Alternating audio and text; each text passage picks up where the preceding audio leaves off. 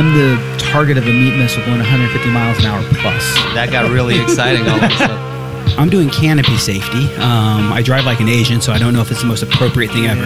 I'm killing it. Utah, give me 2. You're listening to Gravity Lab Radio, hosted by DJ Marvin and produced by Nicholas Lott. Have we talked about skydiving the whole time? It's fucking It was horrible, fucking isn't it? awful, yeah. But it's phenomenal. Yeah. You watch the whole series.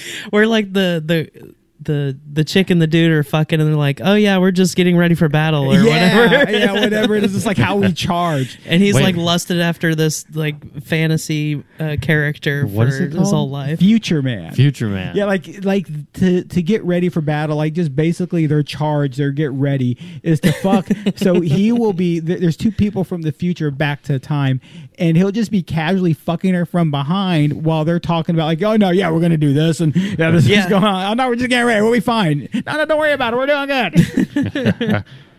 Yeah, I mean, it sounds pretty interesting. It's odd. It's really Right, Yeah. And by the way, we're live. We're doing this thing. man. Oh, hello. Hello, gentlemen. hello, world. Do you recognize that voice? How does that go? Gentlemen. Gentlemen. Gentlemen. I don't know what anybody says anymore. We all indicate we're live at some point. Yeah, I feel like I don't have like a go-to thing. It's just kind of like a Justin was announcement. really the guy Yeah. with the catchphrase more than anybody else. I think Elsa Yeah, said it's like when we transitioned from having the song to where it was obvious when we were live, and I had to say something to Yeah. indicate that we're live. Man, so those who don't recognize his voice, Justin Grubbs, everybody's favorite Jinja, the man who probably has produced more Gravity Lab radios than anybody. Like, I think you've sat behind the I think editing so. desk more than anybody else. And I say that probably over 50% of the shows you've actually sat behind that desk. So those who don't know him, that's who he is. He's, for me, a legacy in the show. You know, Nick and I started it. Ben Nelson was part of the crew, and we still consider part of the family, part of the crew, but he moved away so quickly, and we just kind of got to a point where we thought we'd need somebody, and you really just fell in our laps. Yeah, I was doing the AFF course. Man. And randomly sat in on that hilarious one with Tex. Fuck, dude. Hey, Bill! That'll never die. Do you know? Oh, that episode? Yeah. Yeah, so I heard it referenced a couple of times when I was listening to the show, and I went back and listened to the episode, and it was well worth it. It was Yeah. fucking I was amazing. sitting over in the corner. There was no mic, no headphones, just laughing my ass off. And they kept looking at me funny, and I felt bad because I was just laughing back there, and I didn't know, like, oh crap, I'm like ruining their show. Yeah. And they're like, no, keep going, do it louder. Yes. And we heard, like, now that you know me, now that you've been on the show enough, if you can start laughing hard enough, there is a good chance I will start laughing. Yeah. One of our good friends, Laura Dixon, she has dolphins having an orgasm. That's her laugh. I didn't just come up with this. This is an open No, I can confirm. Yeah. That's a pretty accurate way of putting it. and she does it long enough. I I remember start that movie losing my Hudson shit. Hawk. I haven't seen it. Oh, okay, never mind then. Hudson Hawk. I don't think I've seen it either. Oh, Are you old or something, bro? it's like we were just talking about shitty movies. It's an old, shitty, campy Bruce Willis movie where this chick is a nun and she gets brainwashed and she starts talking to the dolphins and she's it's fucking hilarious. Somebody asked me the other day if I come back as an animal, what would I want to be? And everybody in the group was like, tiger, lion, shark. I was like, dolphin. Everybody's like, what the fuck? Dude, dolphins thrive off having sex. Dolphins thrive on pleasure. Do they really? That's a Dude. real thing. They like rape their handlers and shit. Right? Dude, dolphins are horny as fuck. I'm a dolphin. Dude, call me Flipper. Man, I guess I'm behind the dolphin game. I was not aware of how often they thrive on sex. I might have an exaggerated version of the truth just from the things I've heard and learned, and I Yeah. will tell you I've learned it from no formal source or schooling, but I think it's a pretty common, at least opinion that they're dolphins fuck. That's something they're known for. Well, They I'm gonna, echolocate that vag.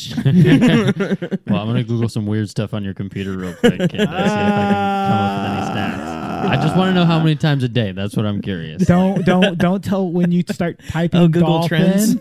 Don't read what comes up automatically. Yeah, that wasn't me. We're going Autofill. incognito for this one, boys. Oh, I should do that, shouldn't I? Man. So, first of all, for everybody, we haven't had a show in forever. It's been like close to 2 months. So we'll talk about that in a minute. I'm fucking lazy. I'm a piece of shit, and that's part of the problem. There's a lot other real problems here. But we haven't seen you in forever. Where the fuck did you go? And really, hibernating. where did you go? Because you don't look like you've been hibernating. You look like you've been working the fuck out. Half of what you used to be. So Yeah, I just got like, I basically took some me time, just in life and in general, with everything, with work, with skydiving. I was at a personal level of stress that was just unbearable. dude, every night you showed up for the show, you looked like you were run the fuck down. Every time. Yeah. And it never was, I never felt that. And there were on regularly me. where I just felt like I was going through the motions and I was just so fucking like stressed out. My mind was elsewhere. Yeah. It was just, it was awful. So you took a reset, you pulled back, but I don't think that's a completely fair statement because you got married since you left the show. Yeah. You have a new job. Mm-hmm. You lost how many pounds? Of fat, over 100, well over 100. Hell yeah. And you have a beautiful daughter. Yeah. So I took a break from life. That sounds like expanding on life, not taking a break. I refocused to me instead of other shit. I think that's so I think most people who know us aren't shocked to know this. I know a lot of the conversation we're having already, but I wanted to share it because for me it's very inspirational because I've watched you go from this unhappy, uncontent man. There was a lot of dissent in you, and we never dealt with it, but we saw it, man. It was like, fuck, this Justin's not happy. To you were tremendously happy. You've changed your life. You've changed your outlook. You've changed your body. And you've got a beautiful wife. You were dating her while you were on the show, yeah? Yeah. Okay. And a beautiful family. So I thought it's just neat and how you change that perspective.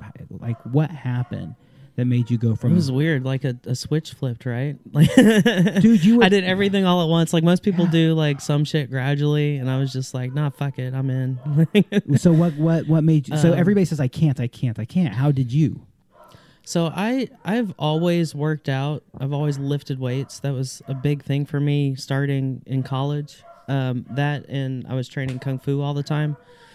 So, not only was I lifting weights, but I was also doing a lot of cardio and all that shit. And I always felt really, really good. On top of being in college, that helps too. But like lifting weights always made me feel good. Like it's something about the keeping the blood pumping and just being active, having that sense of accomplishment. Like you get, when you get results and you put in the work and periodize everything properly, and then you go back to the first part of your period and you're lifting heavier and it's easier. It's like, oh shit, like I really accomplished something. You have that sense of accomplishment that you don't get with intangible things as much.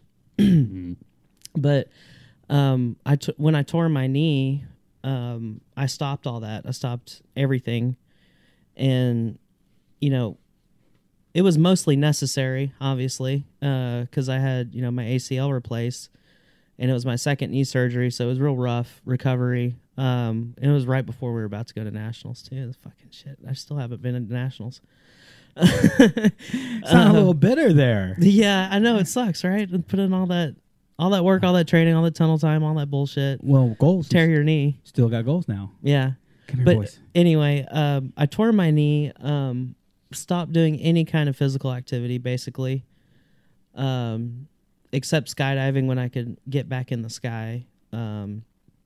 But that's not enough to keep the weight off of somebody like me that's got a really, really low metabolism.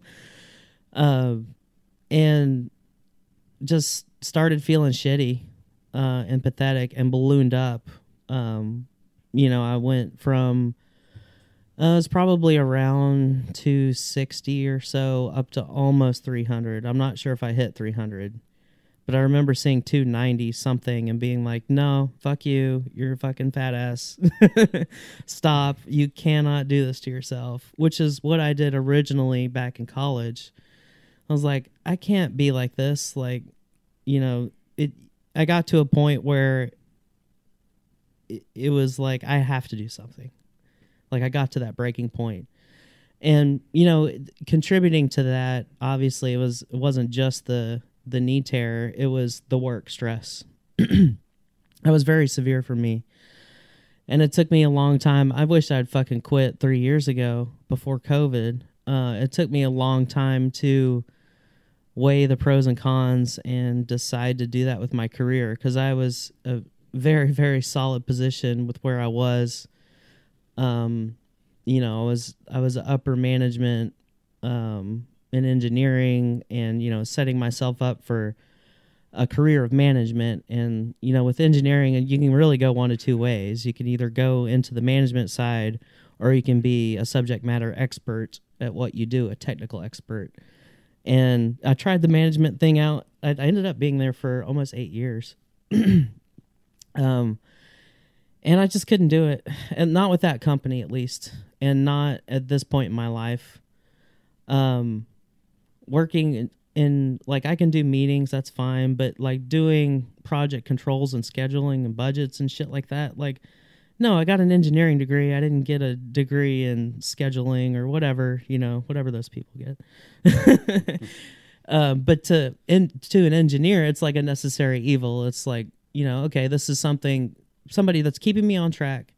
And I very much appreciate what they do and the work that they put in, but I'm just not cut up for that kind of work. I want to figure out how to get power to a place, or, how to wire all these instruments up or whatever.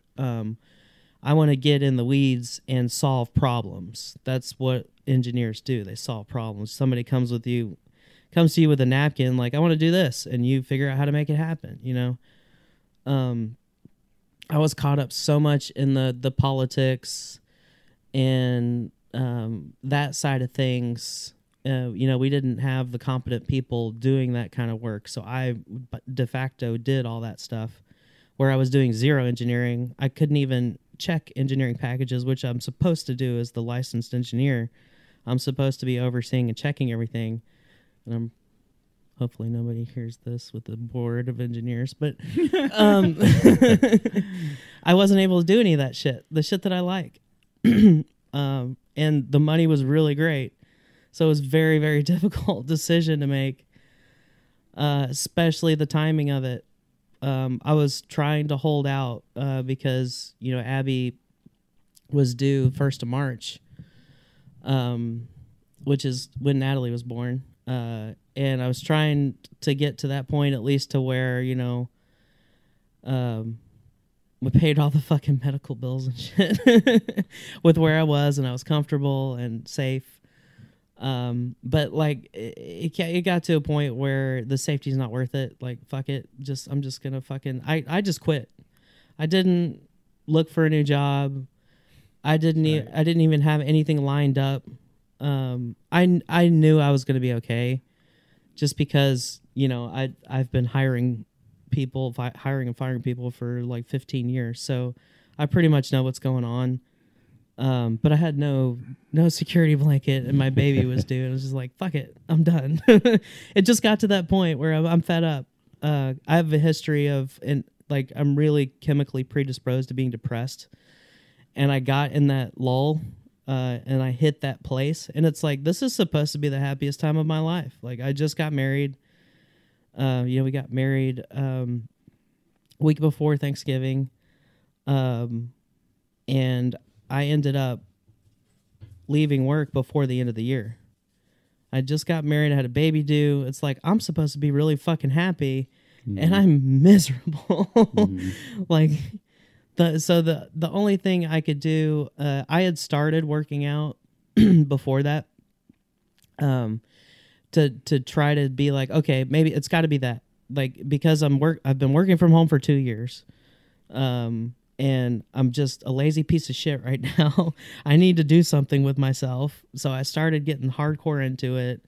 I was dieting for a while, and without adding exercise or anything, I lost about 50 pounds. Then I started lifting weights regularly. Then I went to lifting weights 6 days a week. Then I went to a meal plan of less than 2,000 calories. Then I added an hour of cardio every day, and, got down to the pictures I posted. Actually, I got 15 pounds leaner than those pictures a few weeks after. But just that was what did it. Having that goal, that mindset, that like I'm preparing my meals, I'm eating my meals, I'm doing my workouts, like just having something going on in my life other than work. That's like totally what I needed. And I realized that just doing that by itself was not enough. I was still fucking miserable, so I had to leave that job. I had no choice for my mental sanity. And I had long talks with Abby, and she's like, "You can't do this to yourself." And she was super understanding about it. Like, not many people would be like, "No, just quit your fucking job." A lot of people would not have that level of support. And she goes, "I don't really give a fuck, how much money you make. Like, we'll go live in the trailer." Man, that's awesome. It's sitting out there. It's cool that you had that support system. Yeah. Was there like a straw that broke the camel's back that made you finally say, "Fuck it, I'm quitting"? Because it seemed like it was kind of not a split-second decision, but something that you just said, "Fuck it, I'm going to do this." Was there a moment in your head that's like that sealed the deal, or was it kind of like a slow build up to the eventual quitting? It was a slow build. I mean, the shit that happened, the leading up to it happened many years ago. And we had discussions, and I had discussions. I had slipped into my depression at one point and told him, "Look, I have to take some days off. Like, I can't do this." And, they didn't want me to. And I said, "No, I'm taking days off. I don't give a fuck what you say." Basically. And, I talked to him about what was going on. And it was one of those things where, they say they understand, but it's just because they have to say they understand. Because when you say you're depressed and like, okay, I'm going to go see a counselor or something, it's a legal obligation for them to be supportive of that. Right? Yeah, most definitely. But we talked about, steps to take to take some of the pressure off, and I waited a year, and yeah. Man, a year is a long time too to deal with something like that, and to have that kind of patience to go through the process. A year is a long time. Yeah, and it's one of those things. The industry I work in is petrochemical, refinery, oil and gas kind of shit, chemical plants, and the workload sways so much. It's like riding a roller coaster that it's hard to tell, when it's medium or tapering off, or you have a nice backlog you're working through. Like, it's not a big deal. Like, I can deal with it. But then when it surges again, and I don't get the support that I need to have, and people push back on the things that I'm supposed to have autonomous control of, that's when I'm just like, look, fuck it. I'm over it. It was a culmination of things, but I would say more than anything, it's people with no experience, not knowing what they're talking about, questioning people who've been doing it. Not even me. People who've been doing it for 30 plus years.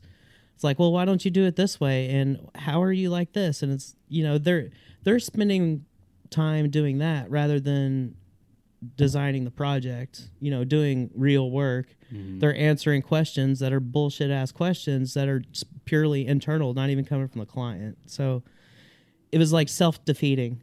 And I saw like, there's actually a lot of people that left around similar time that I did. I saw the ship being steered in the wrong direction, Yeah, definitely. Just overall. So it was a lose-lose scenario. Like, I could do nothing right. Even when a project went really well, it was getting analyzed like 2 to the nth degree and burning hours on unnecessary shit to where it tanked the project. It's like, well, yeah, because you got all these people fucking asking all these stupid ass questions. Just let us do our jobs, you know. But yeah, it was a culmination. That's why I was saying, like, I wish I had done it before COVID. Obviously, when COVID hit, you know, the market just flooded with engineers. Everybody got laid off. So there was no fucking chance I would have risked it then, you know. I saw the market picking back up and actually ended up with 8 offers. So that was really good. Wow. And all of them were very viable offers. So I got my pick of the litter. That was really nice. It worked out nice. It is a lot. That's quite a lot to consider. I'm happy to get any job offers right now. I'm not really looking for a job. Don't give me a job offer, anybody. But still, at the same time, for some people, it's so hard to find work. It's crazy because people complain there's not enough work, but then people complain that they can't get enough people hired. Mm-hmm. And it's a weird world we live in right now. It's crazy, man. In my industry, I've seen it turn around. It's 100% an employees market right now. Big time. People are picking back up. Yeah. I think part of the people I hear complain about not being able to find a job have poor expectations for their experience levels. Yeah. Like, yo, man, you're going to work an entry-level job. Yeah, but, dude, I'm doing the same job this dude just did for 30 years. Yeah, he did it for 30 years. So there's a way to question a dude with 30 years. It's like, hey, yo, Justin, like, so if we did this, is there, like, I just want to ask some questions. Yes, you still have to waste the time to train me, but the way we ask those elders, what we expect out of what we get now, it just seems to be different. And what employers expect of employees in some environments, man.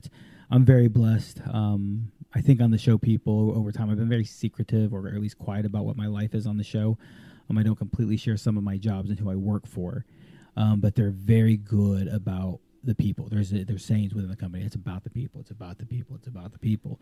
Said it, don't we don't give a fuck about anything else. That's the way this company is that I'm with now, and that was a big selling point for me. Yeah. And I see it. It's crazy. Yeah. It's freaking weird not to be like considered just a producer of a thing, but a person. You used a word at dinner tonight that I think was super key. It was really hard not to talk too much about this at dinner tonight because I'm like, well, I have questions, but I know, and I didn't want to talk too much about it either because I knew. But I know how it goes. Shit. Yeah. Trust was a word you used. You know, you felt like they didn't trust you. It was important that you were trusted to do jobs in the right way. At the same time that you were able to trust other people and not deal with that. And it's something with the rating center I worked really hard to try to do. We now have Katie Van Lowe running our daily operations, our schedule, our everything. She runs the show, and I could either sit on her or trust her. And Alex, you, full disclosure, I think everybody knows well enough. You live with Katie. I do. I don't sit on her, do I? She doesn't complain about me micromanaging at all, does she? No, nothing that I've heard. I bet no reverse mustache rights. Yeah, none that I'm aware of. You keep saying sit on her. What am I supposed to think? Thank you for pointing that out because that's exactly where my mind went. You guys are dirty, man. You guys are dirty. Oh, I'm there now too. I actually would think if she would complain about anything, it would be like I don't always give them enough support. Because I let people go too. I don't let people go too far. I trust them enough, and like you're doing a good job. So, you need some more of my support. My bad, didn't realize that. Mm-hmm. Man, no, trusting people, giving people trust, and training them the right way, and trust that you've trained them, and trust that they can do the job. You know, and it wasn't necessarily that they didn't technically trust me. Like if there was ever a technical thing, you know, it was okay. Yeah. Like. You know, they know that I know my shit, but you know, trusting me to accurately report what I'm doing, like it just blew my mind. Like getting questioned by a person that is straight out of school, you know, nothing wrong with them. Obviously, they got a degree. They're smart people. They have zero experience. They don't know what they're doing, much less they're a different discipline. So, like. You know, somebody who's a mechanical engineer don't know shit about electricity. I'm sorry, but they do not. Mechanical engineers are engineers who couldn't get out of 5th grade. I argue it. Yeah, I mean, there's a big difference between a mechanical force and an electromotive force. Chemical engineer, respect. Yeah. Mechanical engineer, Legos. Congratulations, you can do building blocks. I'm talking shit. Well, and they're way smarter than me. Yeah, and I respect all of them for what they do, but I mean, understanding electricity is something that's very difficult for people to grasp. Any engineer that's not an electrical engineer. It's shocking to some. Yeah. You can't resist. No. Would you say that you have to be pretty grounded to get it?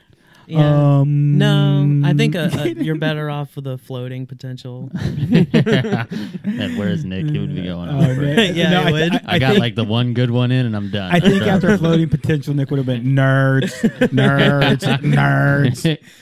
Yeah. Man, sorry Mr. P couldn't be here, guys. It's man, we've been hectic. Nick and I have our own lives going on, and unfortunately, our lives have not been conducive to us having a show. It just hasn't. So sorry. I'm trying to figure ways out around that, by the way, but I don't know what we can do. Man, yeah. When's the last time we had a show? Will you look up the last? Yeah, for sure. I can look it up real GravityLabRadio.com. If you've never looked it up, is our website. If you don't know, you're watching this on Facebook right now. You're a loser because Facebook is for lose. No, I'm kidding. Go to your podcast app on your phone. Like, just search on your phone for podcast. You have an app on it, probably, I guarantee. Unless you have an Android, then download it. It'll work too. Search for Gravity Lab Radio. We're meant to listen to on the go. I know you're driving to North Carolina right now with your girlfriend having a good old time going, oh, look, we're listening to Facebook on the car, and you're just a horrible idiot. I don't know. I actually have a buddy. That's what he's doing right now. I was going to say, that's a specific example. That's a very specific type of visit. Who are you calling out right now? Billy Doherty, just throwing it out there for him.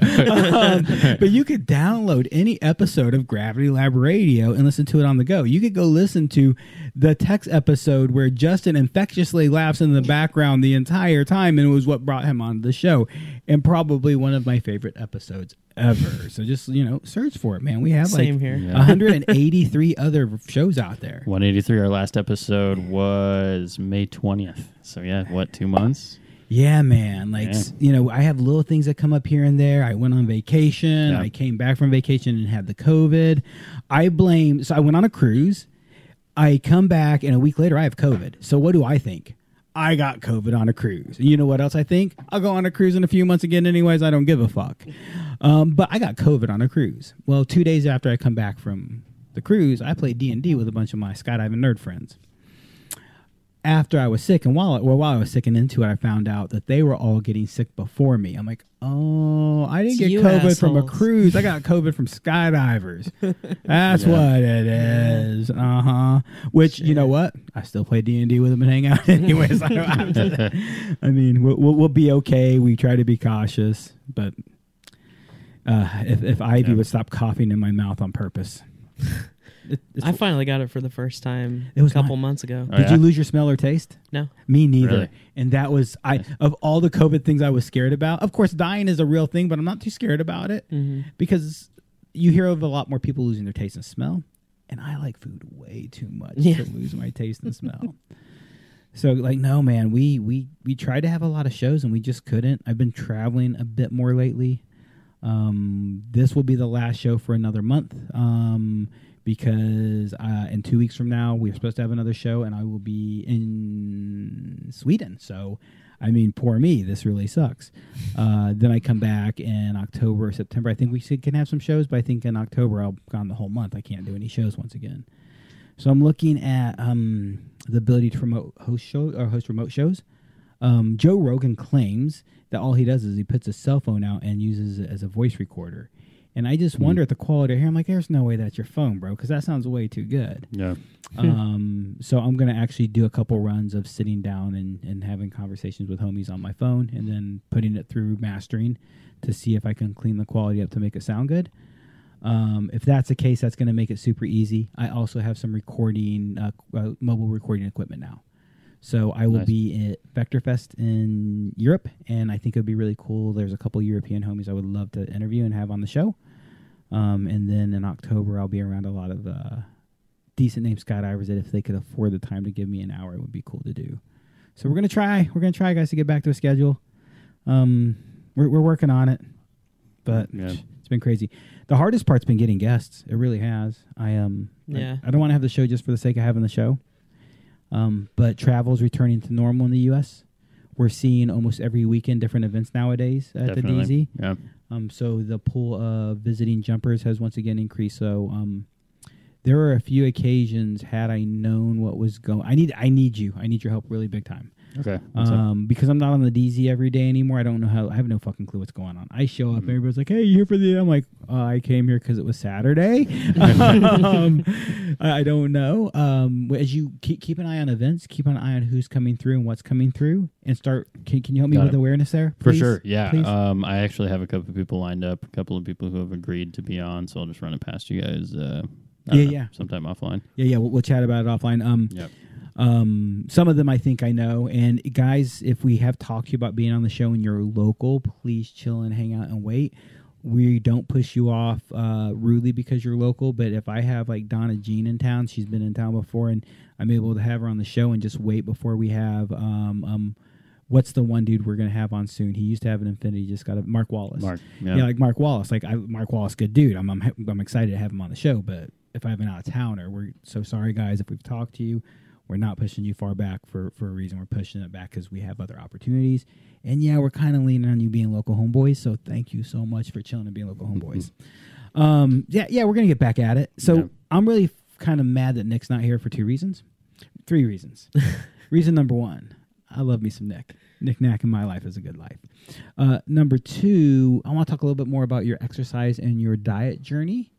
And number 3, I want to talk about the film festival. And before I forget, let's talk about the film festival. Do you guys mind? No. Now I ask if you guys mind because I've already hit up the 2 of you. I need Nick here because we still are planning on doing the film festival this year. I hem-hawed and wish-washed about making last year's the last one, and I very quickly had changed my mind about that. Some of you know a little bit. We're exploring and pushing Gravity Lab Project to a next level. We're offering free fly coaching, canopy coaching. We're working on various avenues with different coaches. Alex is doing free fly coaching. And really right now we're laying those grassroots and we're trying to build the next year or 2. I mean, honestly, I could be wrong, but if things work out great in the next couple of years, Alex is going to be coaching full time and just helping out the DZ on the random if they need me and I'm available basis. That's awesome. I appreciate it. Yeah, no, it's a goal that he wants, and it's a goal I want to completely support because my friend's success is pretty fucking cool to see.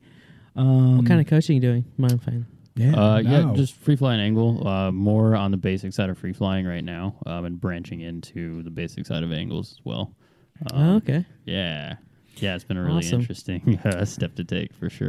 Can you get off of me? So, Jimmy, the wife's not here tonight, guys. If you don't know, people think we record this at the drop zone. This is not a random room in the DZ. This is a random room in my house. It's like he knows I'm allergic to him. Yeah. And because my wife's not home, my pets make loud noises, so we're letting our pets in the show tonight. What's up? This is Jimmy Jabs. But yeah, now that I've leaned out, I'll be looking for some of that basic shit. Okay, man, let's do it. I did I'd like an hour with Jay back flying in the tunnel, and Yeah. that's the only free flying I've ever done. Nice. Yeah, it's a different world for sure. But once you lay the foundation and kind of get used to it, it's a good time.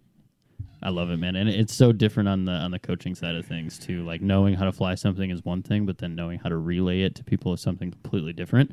Yeah, so that how to journey's been really say fun. it in a way that they can understand it and do it. Yeah, for sure. Or just everybody's different. Everybody hears things and processes things differently. So the way that I learned it might be a terrible way to explain it to somebody, especially to someone who's very analytical. Yeah. Engineers, perfect example. People who want to understand the ins and outs right from square one. And it's like, man, let's just focus on this one thing. You don't have to re-engineer it either. Like it's already what it is. Like let's just get out and do step 1, and then we'll get to step 20 later. I always had a hard time teaching engineers, even though I am an engineer. It's like, no, just turn your mind off. Think about this thing. Think about this thing. Because you're not really an engineer. Like as far as personality. Yeah. As far as like ability, skill, brain, you're an engineer. As far as personality, you're not an engineer because you have one. Yeah. Well, you were mentioning it earlier, and I was just picturing like a room full of engineers just throwing out ideas, and I had this picture of just this chaotic thing of like, well, what about this? What about this? What about this? It's like, no, we're doing this, and that's it. Yeah. It just sounds pretty exhausting mentally if people are constantly trying to rethink the wheel. Mm-hmm. Yeah, for sure. Yeah. Man, I'm excited for that chance for you. One of the things that I want to talk about with you at some point, and I want to kind of get out there to the world, is Alex is doing a lot of that coaching. If you want coaching, coaching at gravitylabproject.com. Okay. Pull cords up. Right, yeah, coaching at gravitylabproject.com, or just hit us up any fucking way you know how. Hit Alex up on any social media he's on. Hit us up on Gravity Lab's Facebook, Instagram page, whatever. We'll get you to the right places and people, and we'll get you set up. But Alex, I want to set up like when the season starts to slow down enough that we can start to become a point where you're like, I can see missing a weekend and a couple weekends from now in the drop zone, not miss me. Cool. Let's do a low-key angle weekend where you're organizing a predetermined group of people, and they need to pay your slot, and that's all. You'll get paid. Yeah. We'll take care of you. We'll make sure you have some time because you'll be taking time away from the drop zone. But I want to start putting together a couple little camps with you. And I think these first couple camps, I'd like to do the give back style camps, the grassroots style camps where we're throwing it at them. A, you need the licks. You need the reps, right? Yeah, most definitely. And B, we're drug dealers. We're going to get like, hey. Gotta get them hooked. Just a little taste. Yeah. Get a whiff of this. First one's always free. Get a whiff of this. As soon as you smell it, you're going to like him a little bit more. He's going to be a little bit more friendly. Your eyes are just going to kind of glaze over. I smoke dick for free flying. Wow, that went way quicker and way further. I it's like I've never listened to the show, man. So the film festival, we have a problem this year with the film festival. And the problem for me is a blessing. We always have had the film festival in October. I've always had a problem with having it in October. Does anybody know what that problem is? I don't think so. I mean, you mentioned something earlier. Do you know what that problem is? Yeah, there's something significant. Daylight savings. Their anniversary? Okay. No. Daylight savings. Oh. Man, it gets darker that's right, later yeah. in October, which means the show starts later. Super late. Which means we run late, which means by the time, like, it's just kind of, it's a whirlwind said and done. And it's fun. We still have a blast. But if we can do it after time change, and then we can start an hour earlier, which means when we get done at the end, we're not pushing and rapping and like, you stuck around and helped clean up at the end. It's a whirlwind, and it would be nice to have that little bit more time, a little bit more freedom, a little bit more casual start instead of a pressed start. So, excuse me, it's COVID for real. It's not COVID. But if I think it would just make more sense. My other problem is I'm going to be out of town like 20 some days of the month of October. So I don't know if you know math well, but that's almost all of October. So my opportunities to be here would be limited. And I started the film festival because I wanted, so the Flyboy Film Festival, it was the premier film festival, at least in my time in skydiving, and to anybody who's been in it as long as I have, I think will still recognize it as the marquee. It's the one that inspired us all to do these things. Jimmy, I like how you let them in there so they weren't. Yeah. Now they're just barking here. He doesn't. They want to contribite to the conversation. They don't normally bark and do these things. Like, this is... Oh, they're going nuts. This is abnormal. Like, they're showing off for the camera. 100%. Like, look at me, world. They've been working on this routine for however many episodes, and they're like, we finally get to do it. Give the people what they want. I think Scrappy was being a dick and blocking him in. He's like, no, fuck you. Yeah. No, Scrappy gets out of the way. Scrappy is subservient to Jimmy, although Scrappy is in charge. He folds to Jimmy all the time. He lets Jimmy have his way. But said and done, be careful. Don't let him get on any keyboards. That's the reason we locked the door. I mean, you can't deal with a cat much, can you? Not really. I can yell, but I can't really touch him a whole bunch. If you look to your left on that shelf, do you see a can of, it's going to be lower than higher, compressed air? Oh shit! I'll take a look. I'm gonna search around. That's safer than the water bottle. If it's not there, it's in the closet. Like with you, it's in the closet. Look, Ellie's got a spot. Yeah, he's got a spot, and he's about to hit the recording computer because that's one of the places that he hit. Dude, I'll be working at my desk, and that motherfucker he'll just pop up onto the keyboard, and I'm like, he is absolutely devastated the work that I've done, because a lot of times it's just like letters, weird things. But sometimes I'm clicking something while he clicks something, and all of a sudden all hell breaks loose. Like, I don't know what that shortcut was, and I don't know what just happened to everything I was working on, but it's all for schnooked. I always have a spray bottle within arm's reach because those little assholes like to jump up on shit. Yeah, well, and it's on the back center middle shelf, straight back middle shelf, left side, air duster black can. I usually keep an air duster sitting right there. I think I just That's my ran out. huffing can. No. That's my huffing can. That's my huffing can. Give me that shit back. So yeah, I want to do film festival after Time Change Sunday. When is Time Change Sunday? I don't Do we know. Okay, yeah, don't do that. That's I couldn't see it because it was dark. Oh, there's a light switch right next to you. That's butane, people. He got butane instead. Oh shit. November 6th. November 6th is Time Change Sunday, or Time Change. Yeah, it is on a Sunday technically. November 6th. Yeah. Hold on. Jesus Christ, 2 days before my birthday. Man, this is maybe November 12th would just be the move. Like, so, what do you think about November 12th? Is November 12th having an issue for anybody here? No. I need to talk to Nick because I need to see what's on the DZ calendar. That's a week before my anniversary, so don't make it the next weekend. But frankly, I think I can pull up the DZ calendar at some point here, so we'll look at it. Yeah, I don't think I have anything major in November, so that should work out for me as far as I'm aware. Man, so we don't have a date yet. We don't have a solid date. November 12th, thinking, hoping, crossing fingers. I'll find out in the next week, and I'll get that date solidified in the next week. But tell your kids, tell your wife. No, it's hide your kids, hide your wife. The film festival is on. It's coming early Dolphins November. are raping everybody up in here. I couldn't get it out. Sorry. No, it's okay. We're back to Dolphins. Sick callback. Multiple times a day, by the way. I Googled it.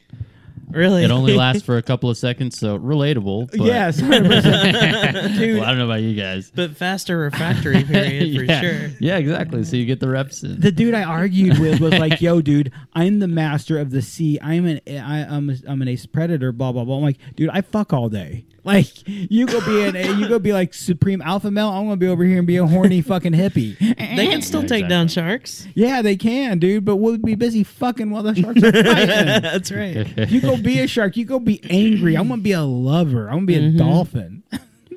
And then we dance and show off when we're not fucking. It's a good life. Dude, you have a new answer about reincarnation. You want to be a dolphin. I feel like the killer whale is kind of a nice bridge between those two things, though, because they're perfectly capable of all that violence, but I feel like they still like to play around too. I'm gonna look up how many still times down they to fuck fuck a day, and that'll be the deciding. I was gonna say that you're missing key components here. the primary component. Yeah, we like stuff. Fuck. I'm positive, and I could be wrong, but I'm positive it's really a thing that there are people out there who fuck dolphins.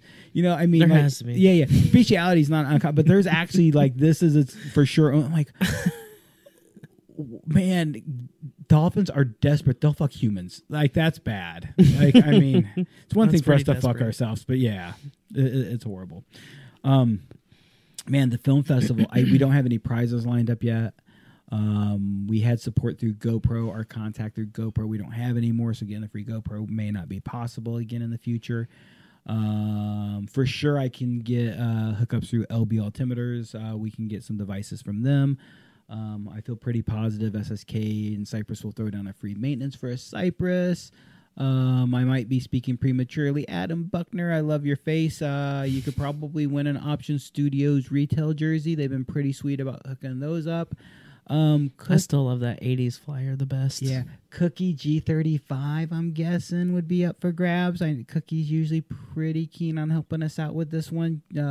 Jason Cook is absolutely, and Jeremy Hunt, they're fucking wonderful, man. They're good to us. I'm looking up at our signs to look at the sponsors. Yeah, the last to know. prizes. Yes, I know who. Spaceland's always been really generous at hooking up a couple free jumps here or there. Last year, I threw $100 at the pot. Cash money. So here's the deal. We get more than 12 legitimate entries, and I get to be the judge of 12 legitimate entries.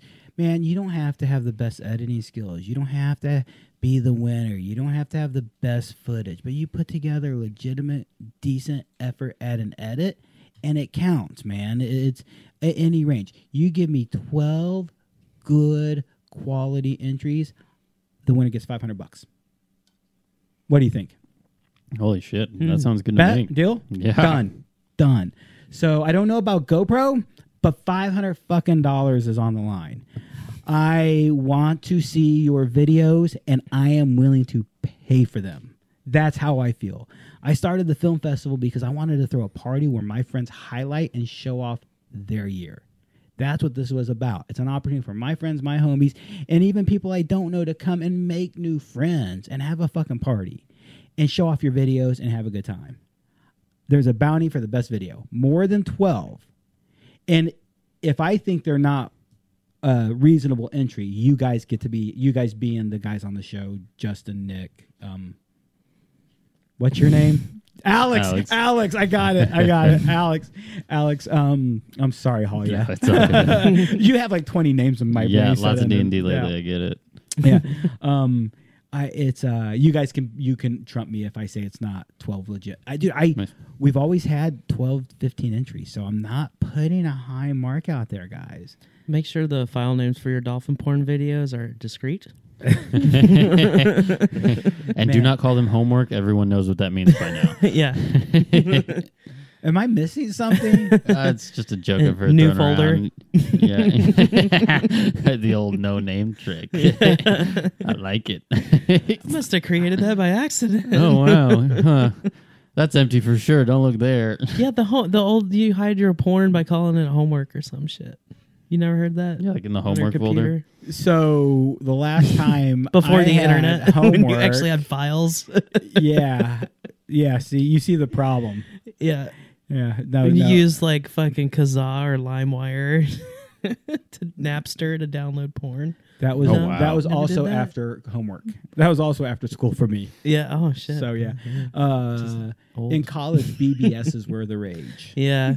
So, BBSs. I did I don't know what that BBSs, is. but it was much earlier than college. Yeah, bulletin board services, bulletin board systems. So basically, My 14.4K dial-up. dude, you were screaming. You were Yeah. you were balling. My dad worked in 14.4. telecommunications, so I always had I had Yeah. 56K before everybody else, and it was fucking mind blowing. Hell yeah. I had fast modems pretty quickly in my life, but I'm an Asian nerd who likes computer. Like you've seen my computer setup. I like a healthy computer system. I like technology. Hello, my eyes are squinty. HD TV. It is how I've seen life my whole time.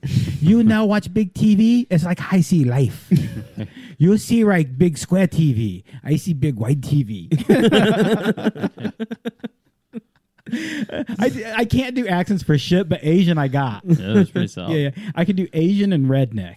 I don't know why. I don't know why those two come to me, but they do. Just like dolphins. Just like like dolphins dolphins. fucking. Oh, by the way, back to that conversation. So orcas made every 3 to 10 years. However, the record length of an orca penis is 8 feet. So, I mean, you're not boning as often, but you do get a massive dong. I don't know if that counts for What's anything. their Yeah, no lifespan, wonder though, they 3 don't to fuck 10 because years. one dolphin rips the orca rips the other one in half when they have Yeah, sex. like male orcas are known to have extremely large penises relative to their size and the penises of the planet. Dude, I was According to some random website. That's the real reason they call them killer whales. I was hanging Murdering out. that puss. I was hanging out with a girl like in my 20s, just random chick I'd met at some point. Every now and then we would hook up. More often than not, we would have sex between relationships. It was just a friendly hookup. Sometimes we'd go hang out and just be friends. And one night she's hit me. It's like, hey, what are you doing? I'm doing nothing. You want to go meet me at the beach? It's 10 o'clock at night. We go sit at the beach for a couple hours. We go back to my place. That's kind of the way this is going to work. We get out to the beach. We're sitting out there for a little bit. If you know La Jolla Cove, La Jolla Shores in your life, then you know exactly where I've been sitting over. Oh, it's a beautiful little spot. I'm rubbing her shoulders. We're having a good time. I start making some advances. She goes, oh, this tonight we're just going to chill. I'm like, hey, no, we're good. She goes, no, you don't understand. I'm like, no, it's good. Whatever you want. She goes, no, man, I've been dating this guy and his dick is literally so big. It keeps ripping. Oh, Ralph, gotcha. I lost all my audio. Yeah. Do you have audio? Mine's still working. Your cat ripped out your microphone or turned it down. Did you hit the mute button? Maybe. Do you know where the mute button is on the top of the slider? I think he got the. How's it now? Check 1, check 2. Oh, Am yeah. I back? Yeah, you're back. Okay. Was that the mute button? Yeah, he got the mute button perfectly. I don't think he got... Well, he hit the knob as well to control the volume, but he got the mute button as well, so it took me a minute. So you're like, he has crafty. multiple things Oh, fucked up. There's more than that. There's more. There's now I'm in 2 ears, right? Yeah, you're staticky. Back and forth. I wonder if he hit the. You guys keep talking for a second. Yeah. Man, I So can't believe orca penises. Orca penises. Their lifespan, Free by the way, Willy. like 10 to 30 years in captivity. Also, what I found is that males will choose multiple partners, where females only have the one. So I think that that number that I gave you earlier, like a couple times a year, was it? Every Yeah. 3 to 10 years is for females. Because I'm just thinking min max times in your life that you're having sex. Like Yeah. 3 times is minimum. Yeah, yeah. So not great, except Yeah.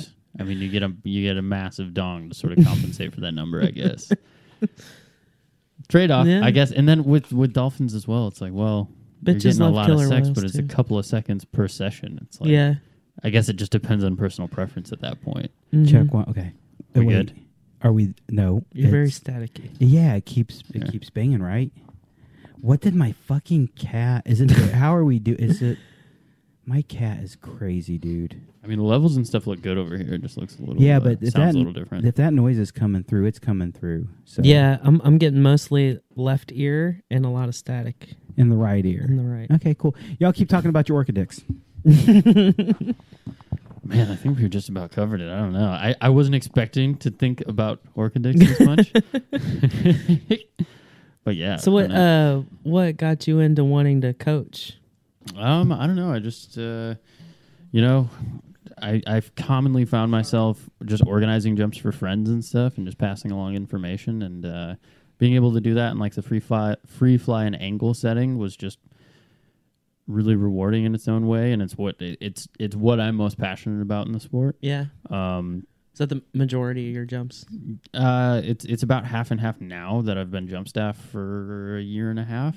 It's kind of catching up to the rest of my jumps. But yeah, for the most part, the majority have been just free flying angle jumps. A lot of it just figuring it out with friends. So that part of the progression is really cool. And now being at a point where I can pass a couple of things on is really cool.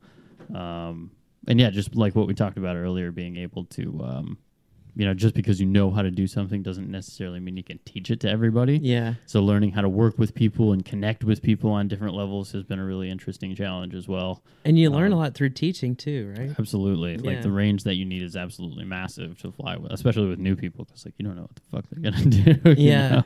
Yeah, for sure. You have no clue what's gonna happen. Yeah. How long did you fly on your back in the tunnel? Did you say? An hour total. Okay. How did it feel? It was pretty good. I had a really loose jumpsuit, Yeah. and obviously I was a little bit bigger at the time, Mhm. but it felt solid eventually. Like Yeah. That's my Like story. the last 15 minutes, I was like, okay, I can actually obviously I could stay where I want to be, but I could actually turn and not translate. Yeah. And that felt really good. I Nice. didn't get into doing transitions or anything. I see. And how much tunnel experience, or just I guess jump experience total, did you have at that time when you were switching over to the backfly side of things? Oh, at that time, that's a good question. That was a long time ago. I maybe had a D license. I maybe had like 500 jumps, but Nice. I had lots and lots of hours of tunnel. I probably have like, I don't know, 20 or plus hours of tunnel just from 4-way and shit like that. Nice.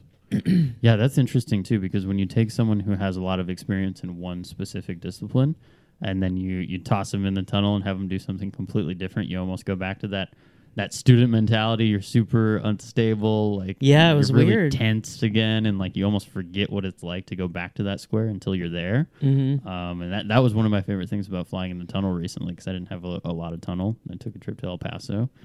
And yeah, it was so cool going back to that mentality, because it's like, holy shit, I don't know anything. Like, I'm starting from Yeah. square one all over again. It's scary. You know, it's really cool getting to go back to that mentality and kind of restart. And I was so used to having to be like stretched out all the time and, you know, fly flat and slow for flying with other people better. And then, you know, going to back flying, it's almost the opposite. Like you want to be curled up and have your knees at 90. And it was just such a weird feeling. Did you experience any... Was it weird for you feeling wind on different parts of your body and feeling it going in a different direction? Because you're so used to feeling wind on your belly and the front side of your body. Did you experience any like, holy shit, it's coming from a different place now? Not really, no. Yeah. I think the most drastic thing for me was like turning my feet and it affecting my body position, like that physically turning my whole body. Like, Yeah. holy shit. Yeah, it's pretty wild. Yeah. Versus you know, like being used to having my toes in the wind and having a lot of control like that, like having them, you know, essentially out of the wind Yeah. and then coming into the wind. I think that was the weirdest thing that I felt. But like, yeah, it's been so long since I've done it that honestly, Yeah. it's hard to remember. I feel like, how's my audio? Is it? I feel That's like better, okay, yeah. Sounds cool. good.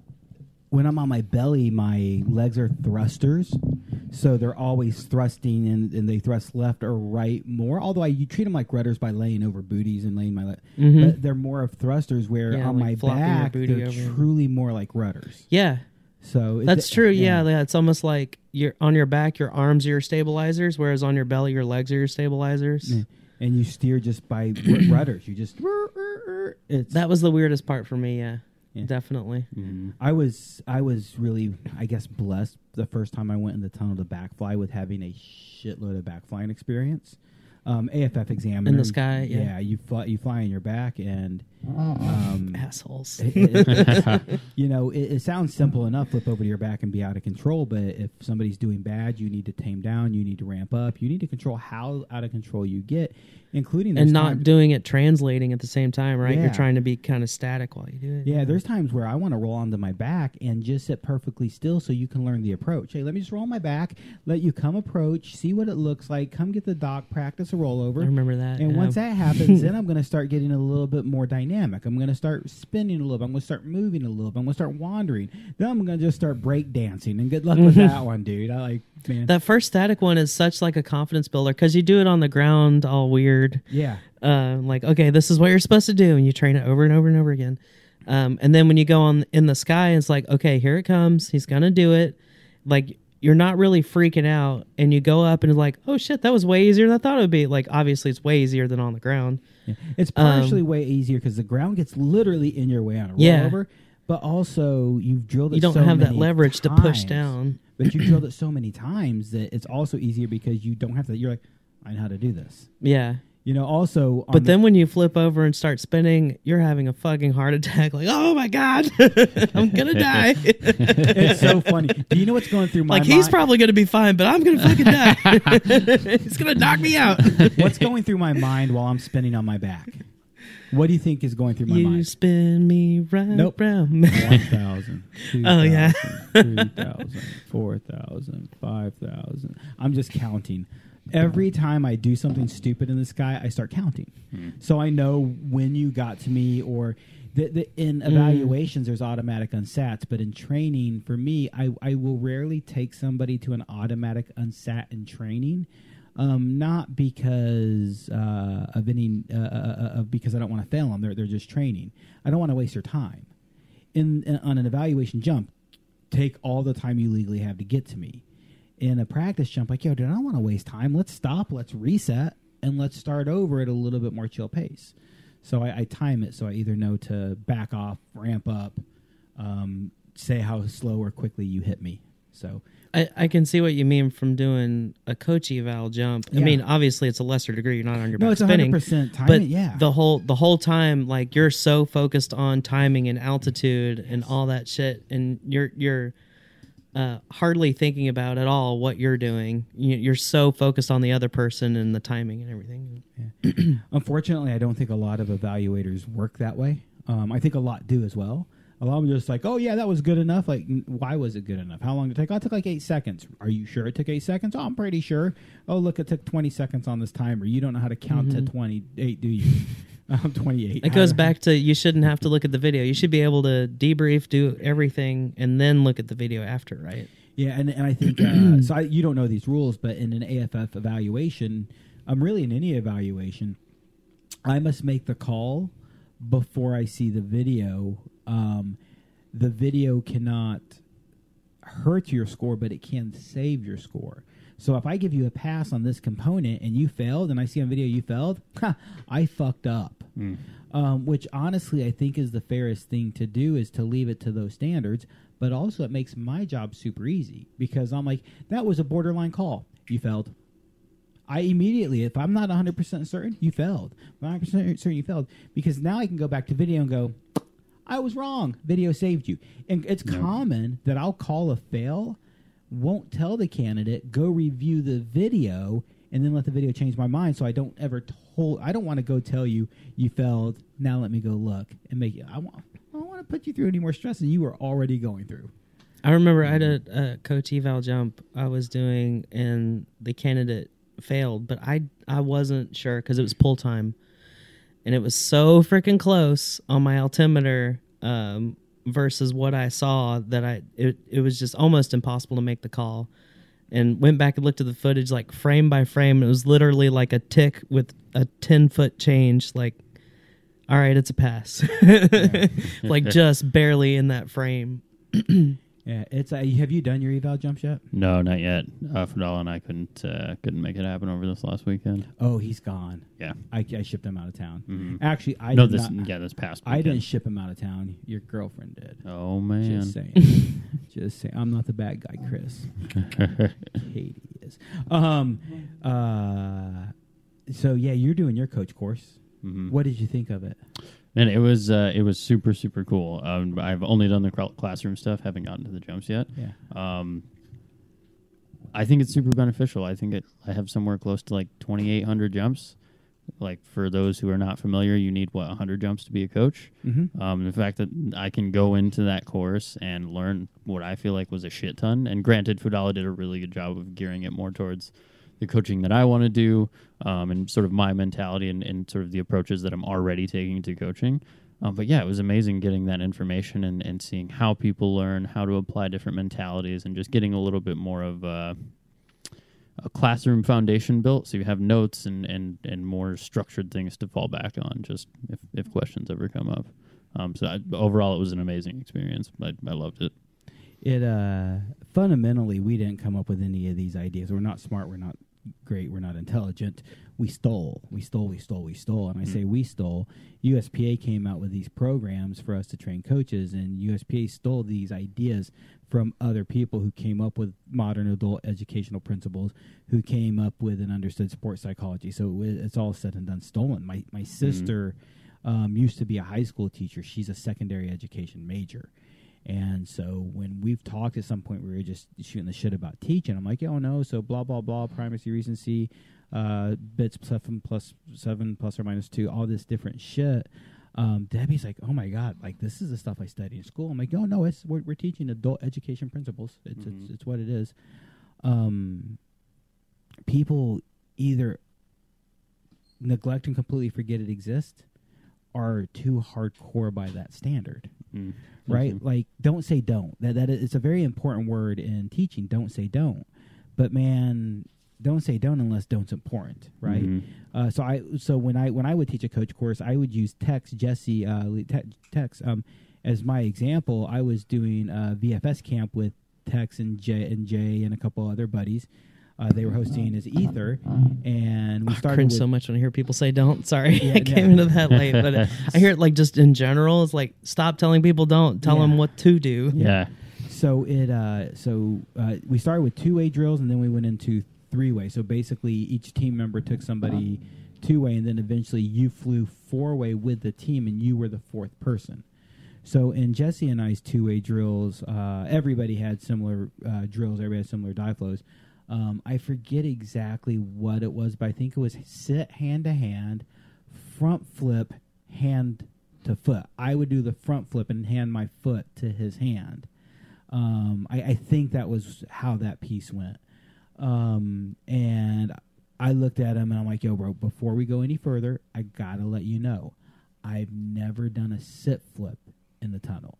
At this point, Tex has seen me be an AFF examiner in the tunnel. He's seen me spin out of control, fly out of control. He's seen me carving on my back around the tunnel. So he knows I have that capability. And Billy said, thanks for the shout out. I love you, Billy. Absolutely one of my closest friends. Billy, you're familiar with Billy's name at some point, I think he is. So Billy is a big part of my skydiving history. And Billy is a bitch. I so badly. He's dating what seems to be a very nice young lady. I've seen her on social media a few times. She's a skydiver. I see nothing but really nice things, and of course he talks about her, and all he does say is nice things about her. But I constantly just want to comment on his Facebook post, like, "Oh, look, a cute lesbian couple. I'm glad society can accept you." Man, you sound like a nice gal, Nicole, but you could do better. I promise. Oh fuck! I completely forgot where we were going now. We were talking about the coach course in the tunnel. Yeah. So I asked Jesse about a sit flip, and he's like, "Look, so you're going to be fine. First of all, I've seen you fly in the air. You're going to be fine. But that being said, let's talk about the problems. You really need to make sure you huck this. You need to throw this as hard as you know how. I wouldn't always tell somebody as hard as you know how, but I know you know that limit." You don't want to stall because if you stall at the speeds we're flying, what's going to happen? So you really need to make sure you huck it. When we're training and we tell people what to do, sometimes it's important that they understand the repercussions. In my case, we're flying at 92, and if I stall on my belly in the middle of a flip, I'm going to shoot up to the top of that tunnel, and chances are those boys are going to throw a spot and have to catch my limp ass. So it's not a great day. So it's important that Jesse was able to inform or remind me of the negative consequences. But the way he framed it, if you're going to tell somebody don't, tell them how to, don't how to. Hey, DJ, it's important that you huck it. You throw this kind of energy and this kind of momentum into it. Because if you don't, this is blah, blah, blah, blah, blah. So remember, primacy recency tells us first thing, last thing. We're going to remember. It's like a compliment sandwich. Exactly. Yeah, like exactly. a bullshit sandwich. Good thing, bad thing, good thing. It's sandwiches. It's sandwiches. It's not sandwich. Sandwiches. And that's where I kind of get stuck, because I think a lot of people forget the fundamentals, but then those who do remember the fundamentals are too married to them.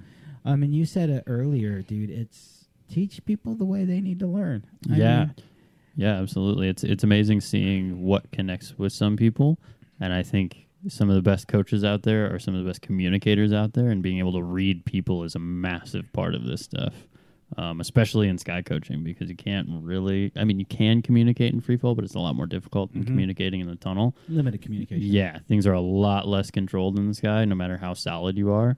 So that's where briefs, debriefs really get important. So being able to effectively read the student and communicate in those moments is huge. I took a lot away from the course in that aspect too, of just learning how to phrase certain things and using certain verbiage just to prime somebody to hear the right thing or not fixate on the negative, because that was something that I kind of knew about. But going through the course helped me understand it a lot more, of people really want to fixate on that negative thing. So if you hit on it, they're probably going to be hard on themselves, and then you're probably not going to get a positive result. We focus on it naturally. You can't ignore it. You can't lie. You can't deny about it. So you got to talk about it to some level, to some extent, but you got to insert it the right way, man. You've got to. At the end of a debrief, we train, you need to ask 3 questions. Now that we're done with your debrief, what are the 3 questions? Anybody want to help me out here? What did you like the best? What would you change? Improve upon or change? Improve upon. And what's next? What should we do next? What should we do next? So, number 1. In their mind, did they fail? Yeah. So, number 1, I have failed maybe, for sure in my mind, I'm positive I have failed less than 5 students in my life. Do you think I've had... As far as overall, not single jumps? No. Any single jump. I have failed less than 5 students in my life. Do you think I've had more than 5 students who have failed, though? Hey, Justin, what do you think? As far as their opinion? I want to do it again. Awesome, you failed yourself. Mhm. Those questions for me are important because number one, I don't have to be the asshole. Hey, Justin, what do you think? Like, bro, I want to try that shit again. Like, bingo, I'm down because I think you got this. I think you can now. I think you can get it. So number one, I'm not the asshole. Number two, ownership. You want to do this? Then let's go. The other thing is it's a litmus test. Mhm. I actually want to know. Hey, Justin, Were what you did you aware of what was going on? Not necessarily did I debrief you well. What did you like best? Well, DJ, I don't know. Well, I just debriefed you. I just finished showing you the good Yeah. parts. And if you can't tell me what you don't like best, what did I miss? What didn't I do? Hey, what would you improve upon? Wait a minute, you didn't receive that message either? Mhm. How could I do that better next time? It's like I said it 5 times. and that's the part I think people miss is important. I think it's super important, that ownership, that process, that what their side of it Yeah. is. But man, I've become such That's when you realize it, right? Yeah. Because just hearing it is not necessarily you realizing what's going on. It's like, have you processed that information and understand what happened? that ownership, that moment of realization and acceptance, right? But for me, dude, it's when I started using those questions religiously, I found, and you were in my AFF course. I did it with you during your AFF course as an instructor. I found my ability to cater to your learning curve so much easier. And I say generically yours. Yeah. We worked pretty, I think you worked, who did you work with? Me, actually. Was I your evaluator? Or did I No, Fudala. No, Fudala was your evaluator. Mm-hmm. Dude, It was like one of his first, right? Because he was still working on getting his super early. examiner. Yeah, no, it was super Examinator. early. It was super early. Sounds I am the dope movie. examinator. Yeah, As a matter of fact, I think you were one of his early solo gigs, like or early on when you're training. I'm holding your hand. I'm walking you through. I'm debriefing everything. I'm standing over your shoulder all the time. In a support capacity.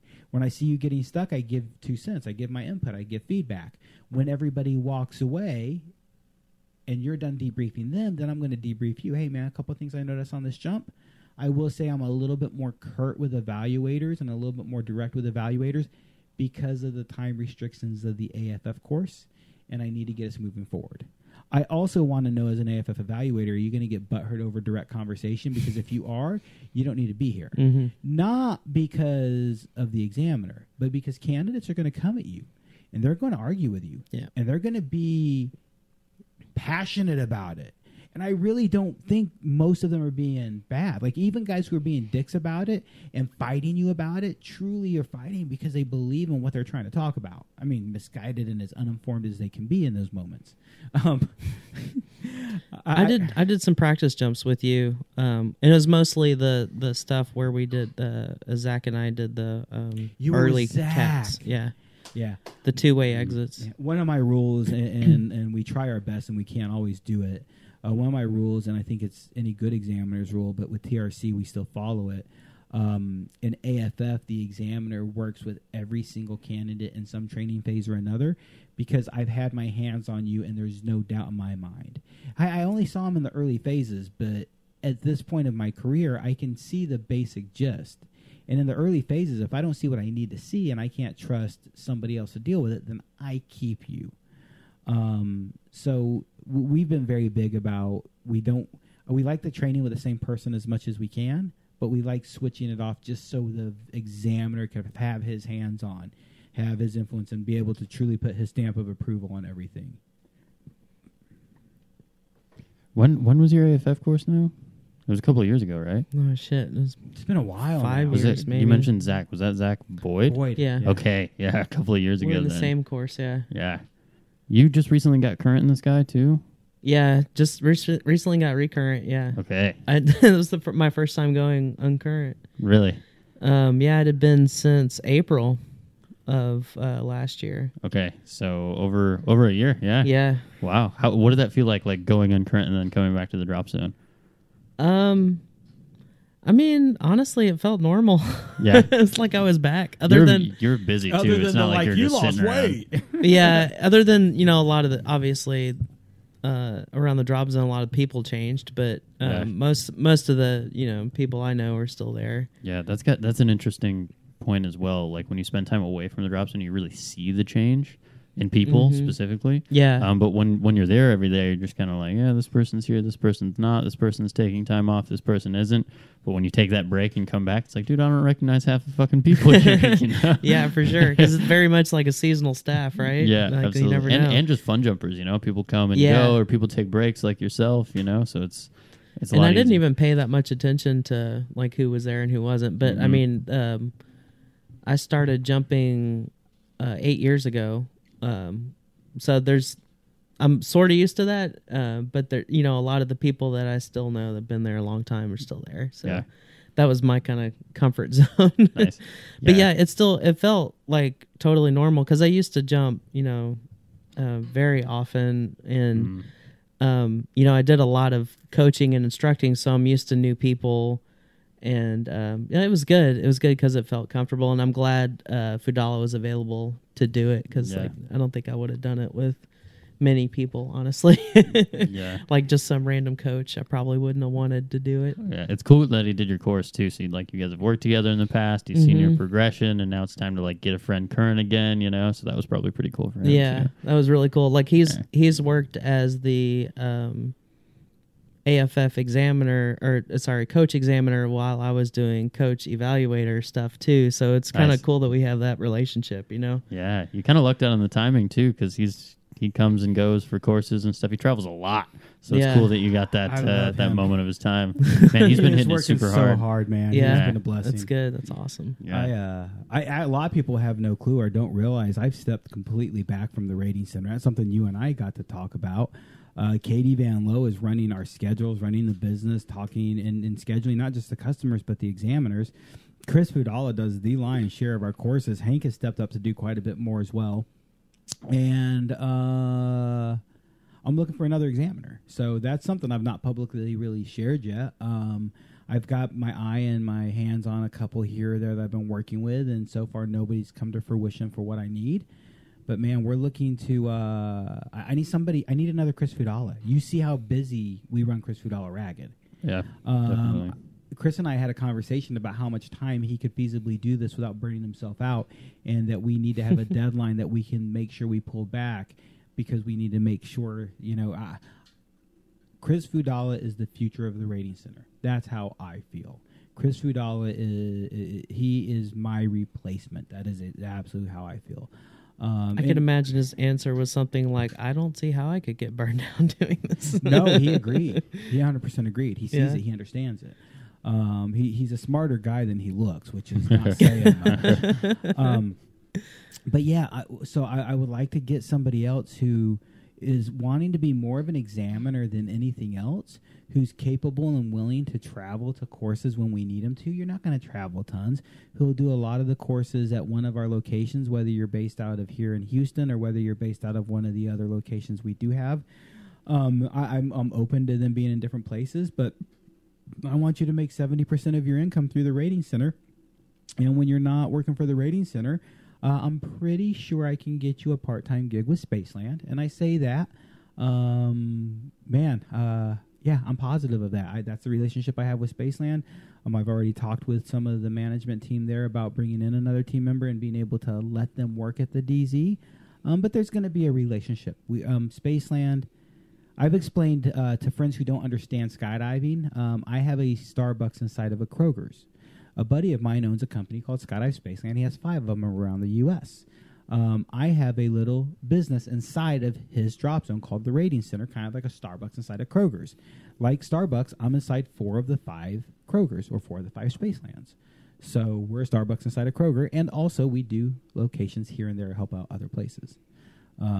So it's we're Are they looking, still kind of short who's kind of short? at Spaceland on Man, like it's- video or We're at a limit, man. instructors? I don't think we're really short, but if anybody's sick or anybody's missing, it really hurts a team very quickly. I think it would be nice to have 1 or 2 more players for flexibility for sure. Now, all of this is being said. See that chair that Alex is in? 8 hours a day, that's my spot, not on the DZ. So I can't speak fairly. Is my statement seem reasonable to you? No, I'd say that's super accurate. Nick and the rest of Spaceland Management has done a really good job of structuring the team in a way that we're all getting as many jumps as we can, especially on weekends You're and all that stuff. maximizing your potential. Exactly. So we certainly feel it when someone's out sick or out for any other reason. Maybe it would be nice to have one or two more people, but I'm not the guy that makes that call. So yeah, I think that's what it is. Like, we have a good sized team for what we have. You just feel it a little bit more when one or like two people are out, for example, just because. And Katie keeps stealing you guys more and more. Exactly, or like someone's out for the rating center thing or whatever it is. Like Chris Fudala no longer counts on Spaceland staff. He's as needed. He's not on Spaceland staff anymore. He works for me. Hank is still Spaceland staff who works for me a good bit. So when Hank is missing from Spaceland, that's a key player. When Pedro, who was doing a tandem course this week, is that true? Yes. Okay. No, he was up in the classroom. I just had to remember if it was this week or not. It all I'm blends laughing. together. I'm laughing that I need to ask somebody else what people. So, dude, it's there's a lot going on as part of why I'm lost. It's super cool because this week we're doing a coach course and a tandem course at 2 different locations, followed by a canopy course at 2 different locations, followed by an AFF course at 1 location with some other course type. To see my friends all helping and working together, man, it's exponentially giving back is what this has been about. So I've really stepped back to it from the rating center, and these are the guys and gals. These are the future. I found for me to help more people, I need to take a more of administrative business role, and I have a very blessed reach into the industry, and I have a lot of resources within the industry. So I would say a fair number of my friends make a substantial part of their income from businesses that I associate with, which is, for me, it sounds a little braggadocious, but for me, it's a huge blessing. The ability to, one winter, Hank and Chris Fudala were talking with me, and one of the two said something to me about, yo, man, you changed my winter. I'm like, what do you mean? Like, dude, we eat ramen all winter long. You starve all winter long. You worry about dude, I lived a normal life through the winter because I knew I had a reasonable check coming all the time from TRC since I wasn't working as much for Spaceland because it's the winter. And the other one immediately chimed in, and they talked about how it was their best winter ever. And at that moment, it hit me. It's freaking awesome. Dude, Yeah, because you used to be one of those guys. Yeah. And that was where I was like, man, you're relying on me to eat better. Mm-hmm. And it became almost scary, but it also became very empowering. Like, dude, I can do that for you. I can make your life better. Oh, wait a minute. I can make your life better. And DQ is recently hurt, and God bless you, skydiving community. Guys and gals, if you've not seen it yet, go to the Rating Center fan page, and you can find the link to DQ and Ivy's fundraiser. We'll share it again in this feed. We'll share it again on Gravity Labs' Facebook page. But DQ was in a stupid fucking skydiving accident. I say stupid. He didn't do something stupid. He was a foot or two off the ground on a tandem. And moments, sheer seconds later, he was 20 feet back up in the air and 40 feet offset to the left because of what we can only assume. We can't see dust devils when we have a grass landing area, but there were dust devils spotted in the parking lot around those time frames as well. And the way the campy acted, it was a dust devil. Picked him up and threw him onto the awning of the drop zone and then dropped him onto the bleacher. Fortunately, student only cut, tandem student, it broke DQ's ankle. It's a stupid accident. Dust devil just out of fucking nowhere grabbed the dude, just snatched him like the hand of God and slammed him down. Dude, our skydiving community rallied together and like within 24 hours had raised nearly $20,000 for his surgery. Dude, thank you. Thank you, man. Like, you know me, you know our family. DQ and Ivy are family to me. DQ and Ivy are family to a lot of us, but I think Alex and I especially have that really close connection with that, Yeah, with that family. And to see y'all rally around and support my family and my friends, dude, the amount of times, DQ, I'm so sorry if I'm throwing you under the bus right now, the amount of times that DQ, Ivy, and myself, we did it separately. I sent Ivy a message like, how many times have you cried? And I sent her the message while I was crying because I saw the outpouring love and emotion and support for our friends and our family. And I forget where that came from out of my just face. But, dude, thank you guys all so much for reaching out to DQ and Ivy and helping out our friends. Oh, so in DQ's time of being hurt, I already given him a job doing some social media. By the way, if you see Facebook social media or, Rating Center social media, DQ took that over recently. He's been running that. And we hired him on another project while he's been down. I'm like, hey, I happen to have an opening coming up. The guy running that gig was also looking to step away and said, hey, this is perfect timing. Let me help out my boy DQ. So in DQ's time of struggle, we're able to help him out, man. It's Nick Law has been a huge part of what I've been doing. He's been a huge blessing to Gravity Lab Media Group, Gravity Lab Project. And I got to thank Nick, too, because without him, I don't think we could be supporting all the people we support. So it's fucked up shit, man. Badass. It's. I hope he recovers well. He's Yeah, going to it's be pretty totally. cool. He's doing Seeing good, man. everybody come together like that, you know? Yeah. Dude, somebody reached out to me today, like, "Hey, man, do you think it would be cool if I dropped off a care basket for DQ and Ivy under anonymous care basket? I really don't, blah blah blah, just do it anonymously, or should I go ahead and do, like?" And he asked me a few different ways that he could support DQ and Ivy. Dude, I'm positive if I told DQ and Ivy this person's name, that they would be very thankful to that person. They like this person. This person just doesn't want anybody to know they're doing it, because everybody cares about our family. And that's, man, our sport is tremendous. It really, really is. So, no clue where all that came from. Oh yeah, the ability to help everybody. It's been weird. It's been crazy. It's been a blessing. So, I've stepped back from the rating center completely. Effective Monday. Effective Monday, anybody with a coach rating will have more ratings than me. What's up? That's funny. Yeah. You didn't get your ratings current, did you? No, Not yet. Mine are gone now. Yeah. I see. Do you plan on redoing that, or is it just No. no? Oh, him. At least coach. Coach? Yeah. Nice. I don't see much reason. I mean, other than to just do it, to get my AFF redone. Yeah, just to kind of like prove to yourself that you can still do it, and like, you know, maybe which get is the back reason into I got it in the something. first place. Honestly, I Yeah? wasn't planning on like Really? making money. I just wanted to fucking get it to see if I could do it. So how many like live, like true AFF jumps or STP, I guess, jumps did you do when you had the rating?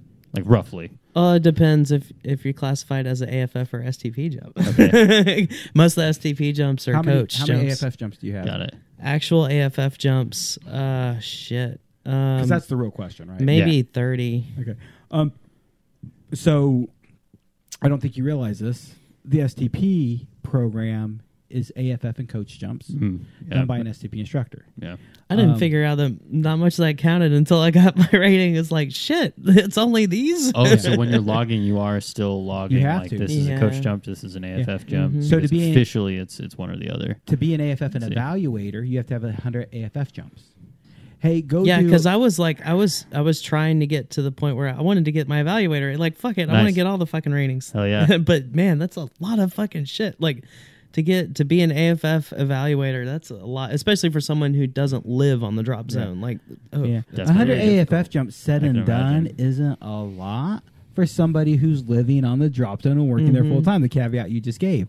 and they're able to always do like the first jump course jumps and like every week. But like, you know, I don't want to take those from people on the drop zone, you know, because they pay more, obviously. Yeah. And also they need the log the jumps more than I do, so I don't try to take the lower ones. I see.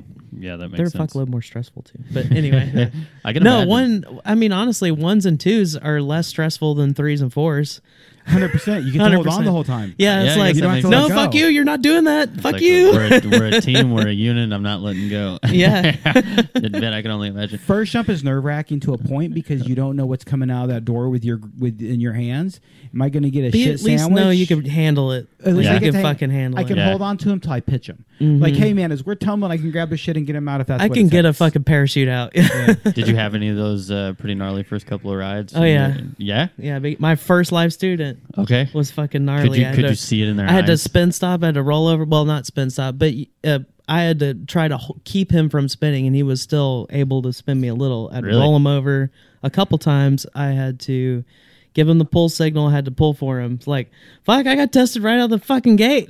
Was that a good feeling? Like, oh, well, at least I know I can do it with a real one. No. Well, man, I like the honesty at least.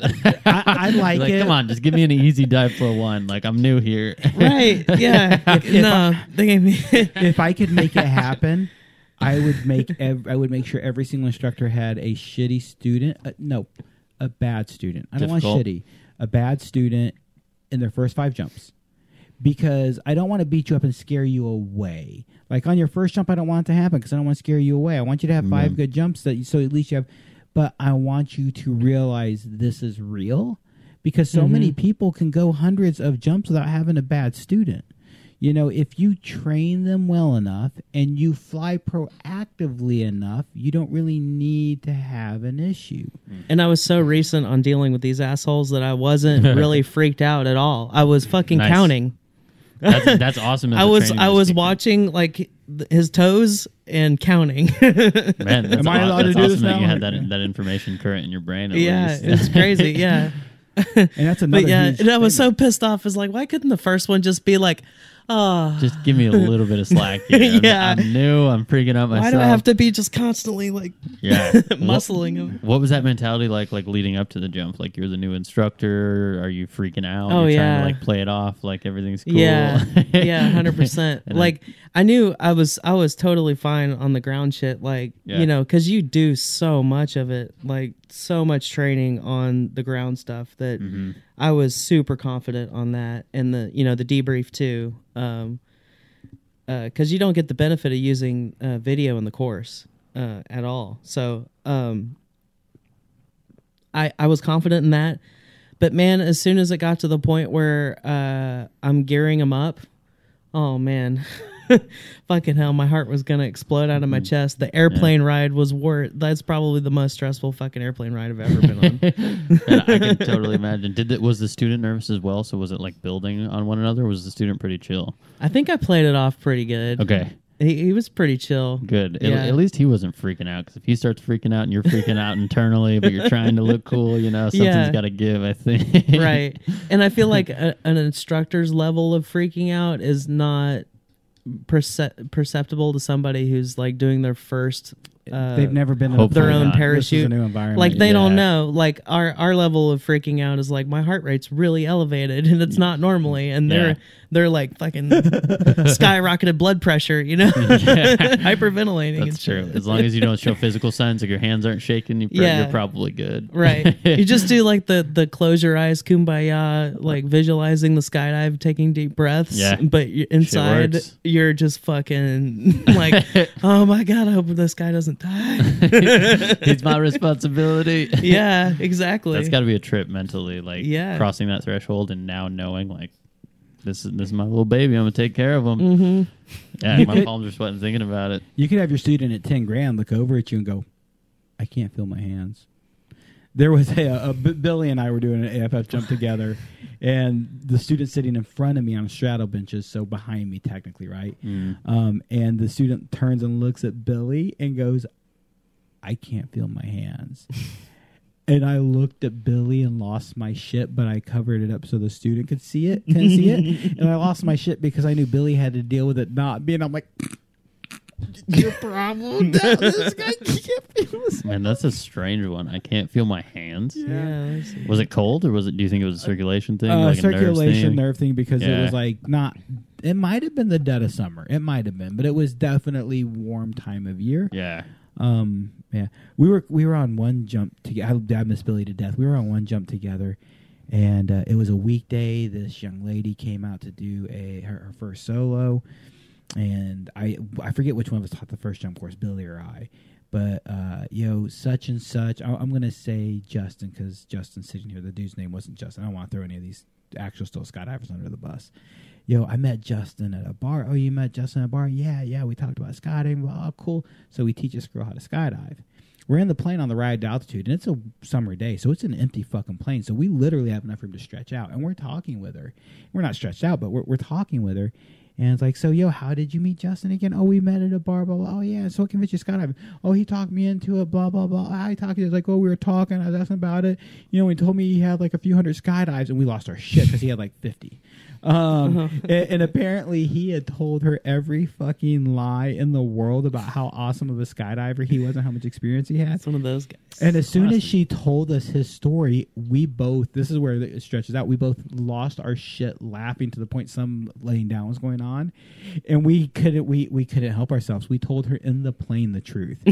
And the rest of the ride down to that motherfucking asshole, he fucking lied to me. I mean, this gal just like ripped this guy an asshole. Yeah, it's like normally you don't want to amp somebody up right before that jump, but yeah. We were too busy enjoying But it, fuck man. that guy. Yeah. Yeah, dude. A little dose of the truth before the jump, you know. I have to admit, one of the reasons I promote good standards and good safety is because I've been the irresponsible person, and I can see what can go wrong, and I can see the negative consequences. And I will say we weren't horrible instructors by any means. Billy and I had a lot of good mentors. But I wouldn't also say we were the most reasonable human beings at that time of our lives. Just, you know, real nice way to say we were just a couple jackass dipshits. So, oh my God, yeah. So, yeah, Billy.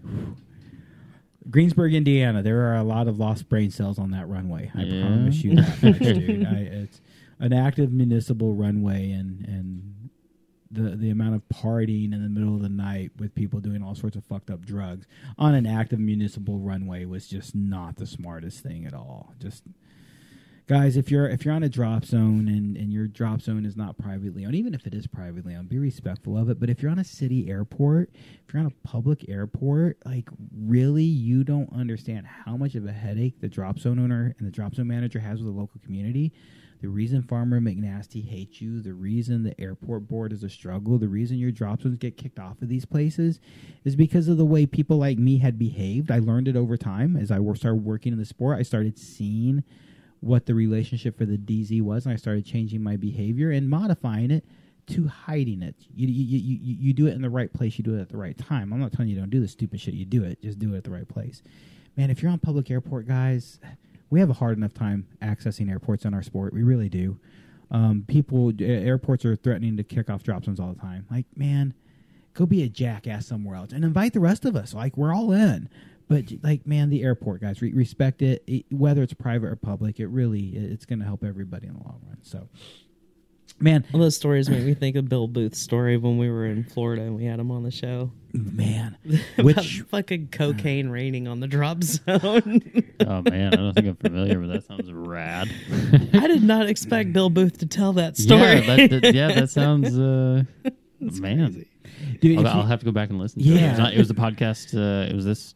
It was our show. Yeah. It was the DeLand Air Show. DeLand Air Show. Yeah. Man, Bill. Oh my God. So when we went to DeLand, we had one of my. It's like, holy shit, this guy is a skydiver. He's not just the guy on the tandem video. Yeah. He's a rambunctious. The guy who's gonna scare all the tandem students. He's with all not just the guy illegal, that made us all like super fucking safe. Why did ZZ Top just tell me I'm gonna die? Yeah. What the fuck, man? Now, it's one of my goals when we did that show was get an interview of Bill Booth talking about tandems. Get Bill Booth talking about the 3-ring release system. Get Bill Booth. You can find those fucking Hours of conversations seminars and everywhere. shit, yeah. And dude, go check him out. By the way, if you haven't heard him, all my children, or so, I forget the name evolved over years, but the 5 things that Bill has really given or helped promote in the sport. Some of it I say given or help promote. He has had people work with him and collaborate with him and help him come up with some of these. He's not completely alone, although he has been a great innovator. Dude, the stories Bill Booth tells. And then John LeBlanc. I don't know if the word parachute came into our conversation more than once or twice. I don't think we did. We talked a lot about his kids and his family. Yeah, dude. Yeah. and it was another one of those intentional interviews for me. Yeah. It was, I want to talk to John in a friendly, like, this whole show was designed to get to know your heroes. Yeah, when I they're say people. Yeah. Like, no matter what you think Nick Lott is like when you see him on the DZ all the time, until you hang out with him off the DZ in personal, private spaces, you really don't get to know him. And I'll take it all the way to Alex, because Alex spends time with him in almost every environment in the DZ. And would you agree, even in that work environment, you don't see Nick unless you get off the... Like, the shit that's happened behind closed doors without the cameras and mics on in here, I think is real Nick Lott. Definitely, especially now that he's in like a manager role. One, he's super busy, and two, he's being a lot more responsible because that's part of his job. He's.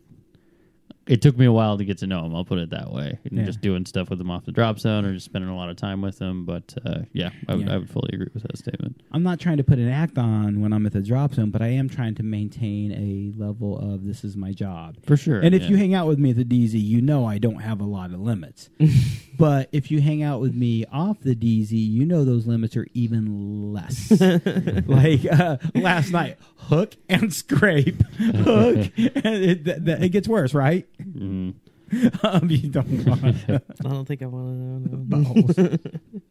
Gross D&D stuff. Yeah, it was, man, oh my God. So anyways, I am so sorry we haven't had a show.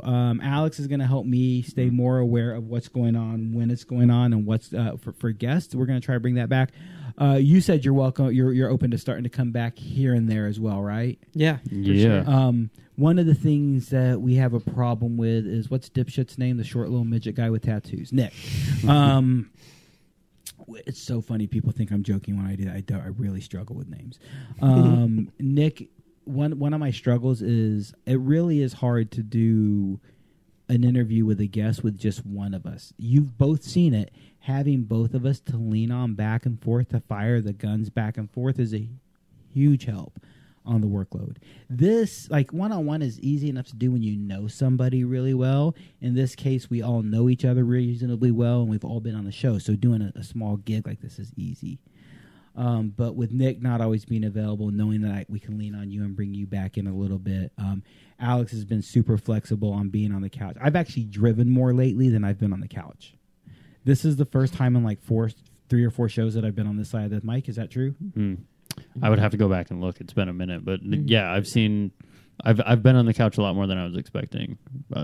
So that certainly says something. Yeah, and said and done, it was my goal. My goal was to just diversify what we have. A good example, Mark Wallace, super nice guy. I've seen and heard nothing but nice things about Mark. My interactions with Mark is really nice, but I don't know the guy for shit. Just we don't spend a lot of time together, and there's nothing wrong with that.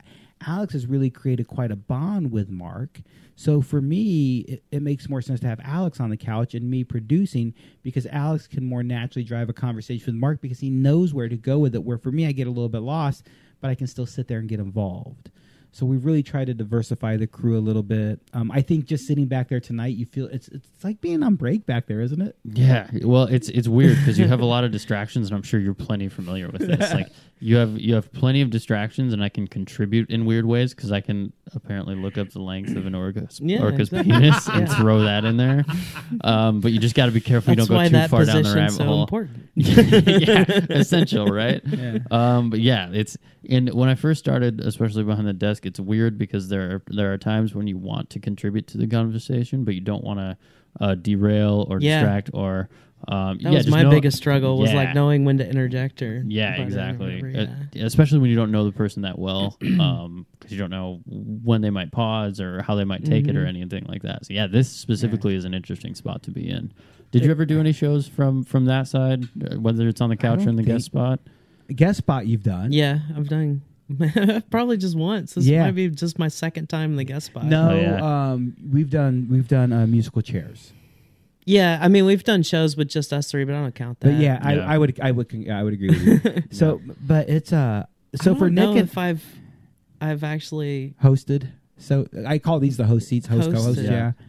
Versus producing. Maybe once. I don't think you have. I think you've been the guest. You were a guest at some. I don't think you have. I think you've sat maybe in one of the chairs because you were with us when we did a show with just us. You were a guest at some point in that chair for sure. I remember that. Yeah. As a matter of fact, I think that was your introduction into coming onto the show. Mm-hmm. I think we did you as a guest, bringing you onto the show. But it's for Nick and I, it's very easy because we sit side by side. So have you guys ever noticed that Nick and I speak with microphones to each other? The way we handle the microphone tells each other what we're thinking as far as who wants the conversation. We've never discussed the cues together, but 184 episodes, we've probably done 170 of them together. There might be 14 he's been missing for at most. So when you sit side by side for that many shows, knowing how you're handling a mic becomes very obvious. And I will watch him literally take the conversation from me by grabbing the mic in a certain way and addressing it in a certain way where I'm like, oh, he's got something. You know what? I got to go for it, right? Yeah, and you can't do that from over there. I can't see you. Yeah. Like from my seat, from my normal seat, I can't see the producer. Like you and I have to lean over to see each other. Yeah. A little bit like behind the closed curtain for you guys, but Alex has 4 monitors up right now, 2 computers. One is our broadcast software. One is everything he's looking up on the internet and screen sharing. One is Facebook, the feed, and the live stuff. And the next other computer, the 4th monitor / the laptop, is the recording. So he has to also monitor audio on 2 different places to make sure we're not losing audio and we're keeping good levels while he's got a soundboard on the side. So it's a busy spot. And if you're Nick, you actually produce a show. If you're us, I do the worst job of producing the show. You've sat there and heard Nick yell at me like, you got to push the button. You got to push the button. You gotta push. He's right. I'm not mocking him. I am. But you both do a pretty good job of... Nick does the best job of straight production. Absolutely. Because he's a video editor. It's the way his brain works. He finds those things. You do the next best job of production. You do the best job of balancing production and being involved in the conversation. I do the worst job of production. And there's times I won't even get involved in the conversation from over there. There's times I've sat over there and just stayed disconnected. And there's been a lot of times where I've been over there in the producer seat and the guest is somebody like a big name or like Jeffro, for example. And it's like, I really don't want to interrupt him, but I feel like I have something good to contribute, but I'm definitely not going to interrupt this guy. Yeah, definitely. Just let him go. Yeah.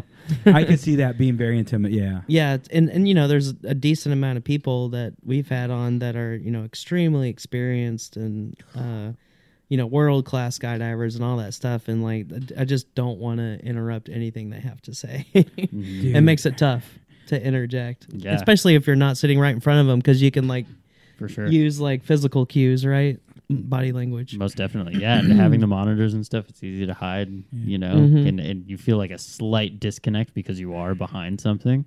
Yeah. So yeah, you just don't have the same cues that you would from the couch. Yeah, we just can't. We don't get that body language with you. We actually used to have it set up where we had monitors for us to watch. So we would actually have a monitor sitting right in various places. Early on, before your time, we had it sitting right here where the guest and us could see what was on the live screen. And I'll be real, part of it was to see what was on the live screen, so I know if I can pick my boogers or not, man. Well, why don't you catch me eating boogies? Yeah. But we had it there, and we found the guests would get too distracted by that screen. Yeah. So we moved it over there so I could still monitor and keep up with what was going on. Once again, so I knew if I could get up, do things, deal with whatever. And realistically, in my chair now where I normally sit, I can monitor everything he's doing. I'm mainly watching for technical issues because if there's a glitch, I have to jump up and fix it. Said and done, I am the show's engineer, which means I'm the nerd who plugged all the shit in. My wife must be home. So I just like to keep an eye on it. Yeah. But it is what it is. Man, what's new? What's next? What's going on? You're skydiving again? Yeah. Yeah. And that part of the reason for me not wanting to get my AFF rating renewed is I don't think it'd be fair because I don't see myself being able to be that current. So I feel like, you know, all the guys that are out there doing it all the time are going to be way better instructors than I could be. But yeah, I'd love to get back into coaching for sure. I love coaching, mentoring, that kind of shit. Just coming out random, but it's hard for me to make any kind of commitments. Right now you've got a young baby, still a newer job, right? Mm-hmm. So you still have a lot going on. My job is as old as my baby. That's kind of cool. Yeah. So I've almost the same week. I've taken about a year break from skydiving. It's actually been a year now since I've made my last skydive. I have never taken an intentional break from skydiving. It's always been winter-induced in Indiana or injury-induced by friends who dislocate my shoulder. Spandex guy. Much love. It was it's all. Anyways, we were just fucking around. It was a good time.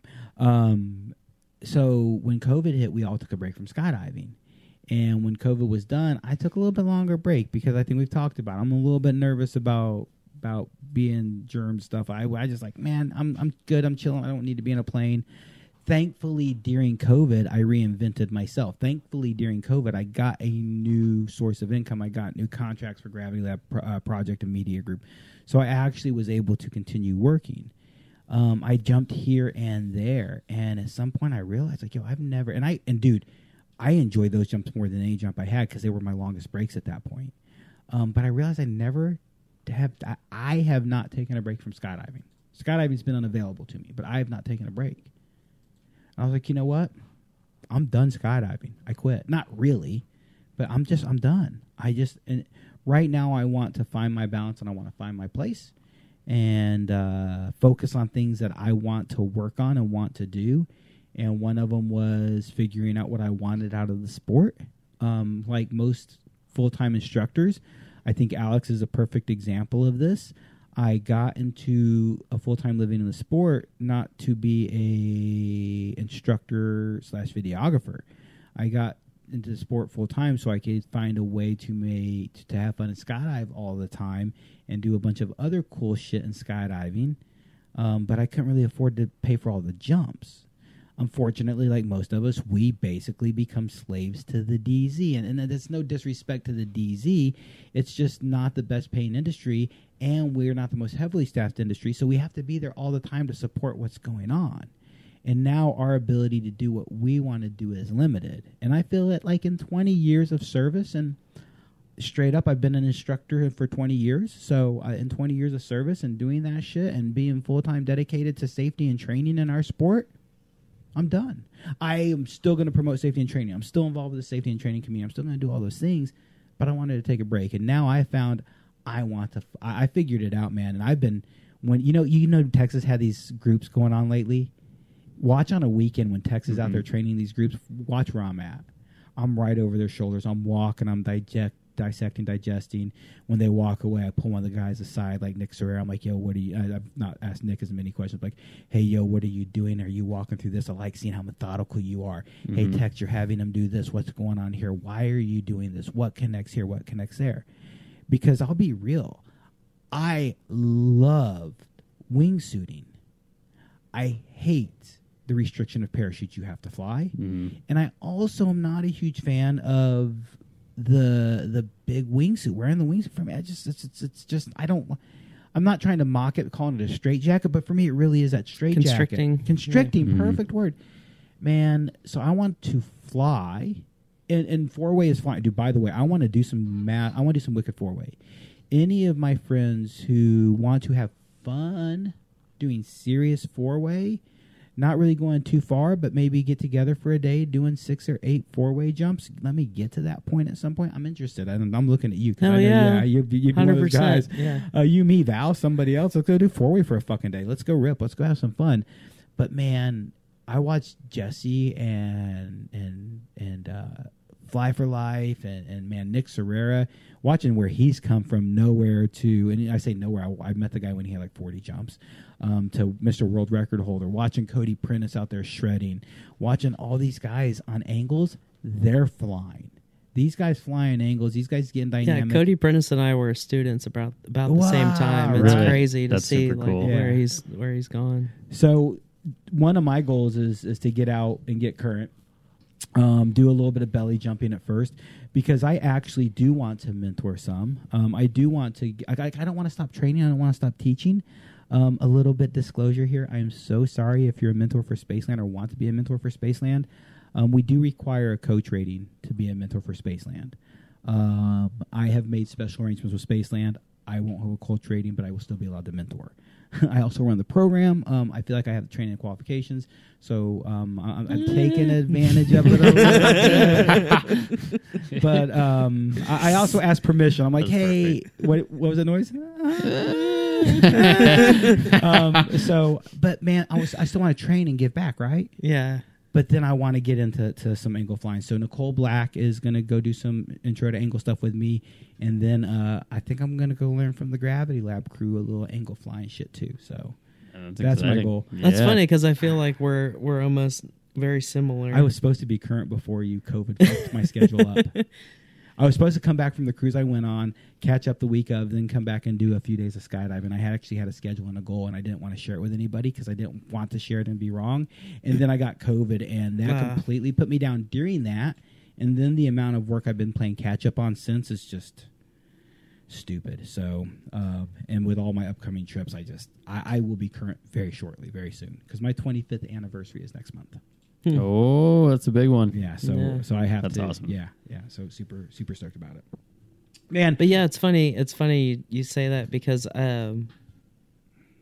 you know, I was using skydiving as like a stress relief because I was so fucking stressed out. Yeah. And I didn't have anything else really. You know, it was my family, it was all my friends. Like everybody was in the skydiving community other than work. That's pretty much all I had going on. And then like I refocused my life and like, you know, got married and had a kid, and it's like So cool. I don't have to have that stress relief anymore. Like I can take a break from it, and it's like, well, it's not a big deal. You know, I miss it obviously, but I don't have to have it anymore.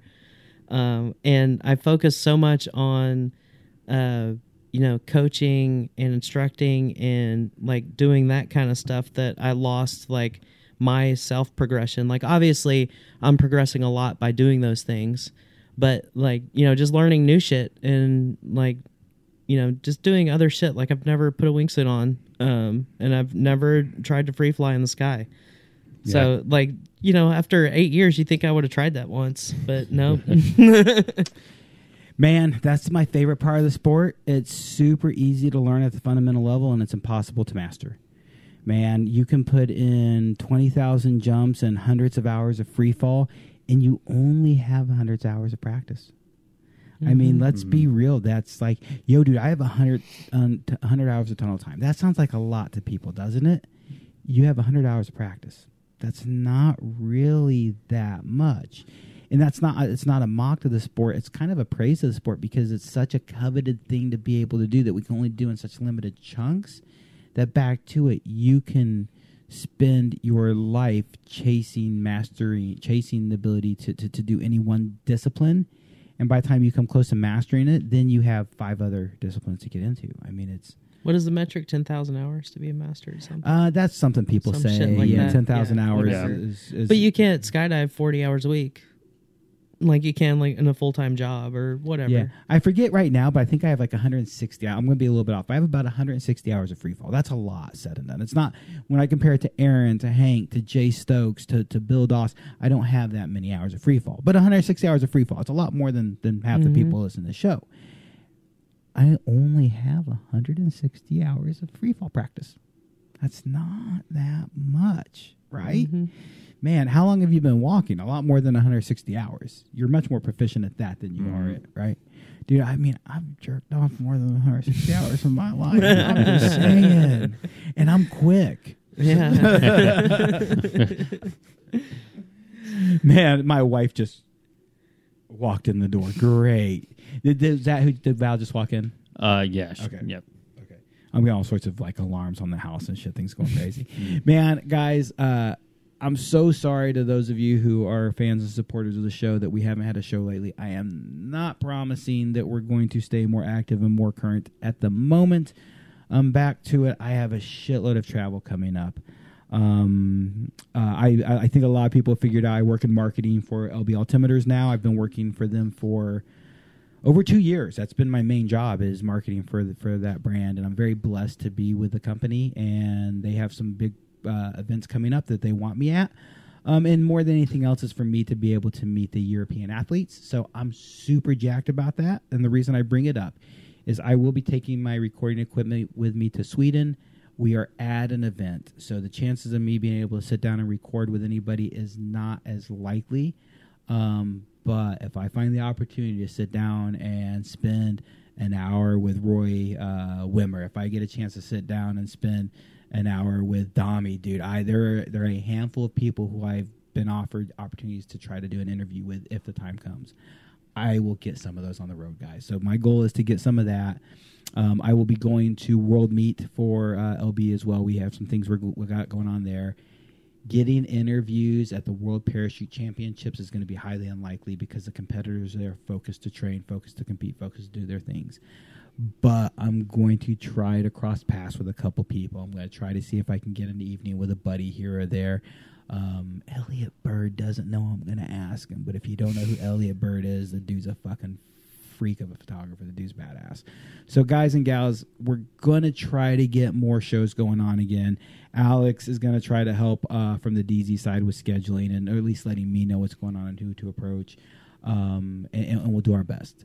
Coming soon, beginning of November. Alex, you can see there's actually an empty slot for that poster. Yeah, I noticed that saw earlier. that. Yeah. We'll have the film festival coming up soon. And 12 legitimate entries. $500 cash prize. $500. That's a lot of jumps. I will already tell you, Aries 2, Pro Track 2. For sure, I already got that from LMB because I work in marketing for LMB, and they're very wonderful to me. $500 cash prize. Guarantee those two are happening. I'm almost willing to bet money Option Studios is going to give us a retail jersey. I'm really hoping that Cookie will throw down a G35. They've always supported us, and the team there is super wonderful. So we'll see. I'm sure who else. Spaceland will give some jumps away. Yeah, I'm hoping so. Yeah.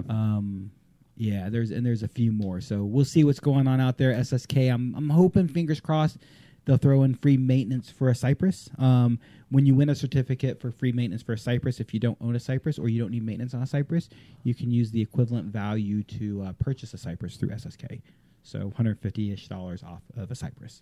So not a bad gig at all. Man, anything you guys need to share? Old producer? No, it's nice being back here. It's been a long time. New Justin? Old Justin, it was nice having you on. Good to talk to you a little bit. Old Justin. Yeah, I guess. I don't know, Doesn't it was sound fun. good. Come out to the film festival. It's my favorite time of year. I love seeing that shit. Man, I'll stay in touch with you. November 12th is what we're penciling. I'll know as soon as I can talk to Nick, talk to the DZ schedule, and we'll figure it out. Till then, white boy, you know what to do. Play that funky music. Play that funky music, white boy. Yo, guys and gals, Grab Lab Radio. We'll try our best to be back at it sooner than later. We'll figure it out. Till then, blue skies. Peace out. Justin. Let's go Astros. You look svelte. Thank you. You look svelte, my friend. I tried.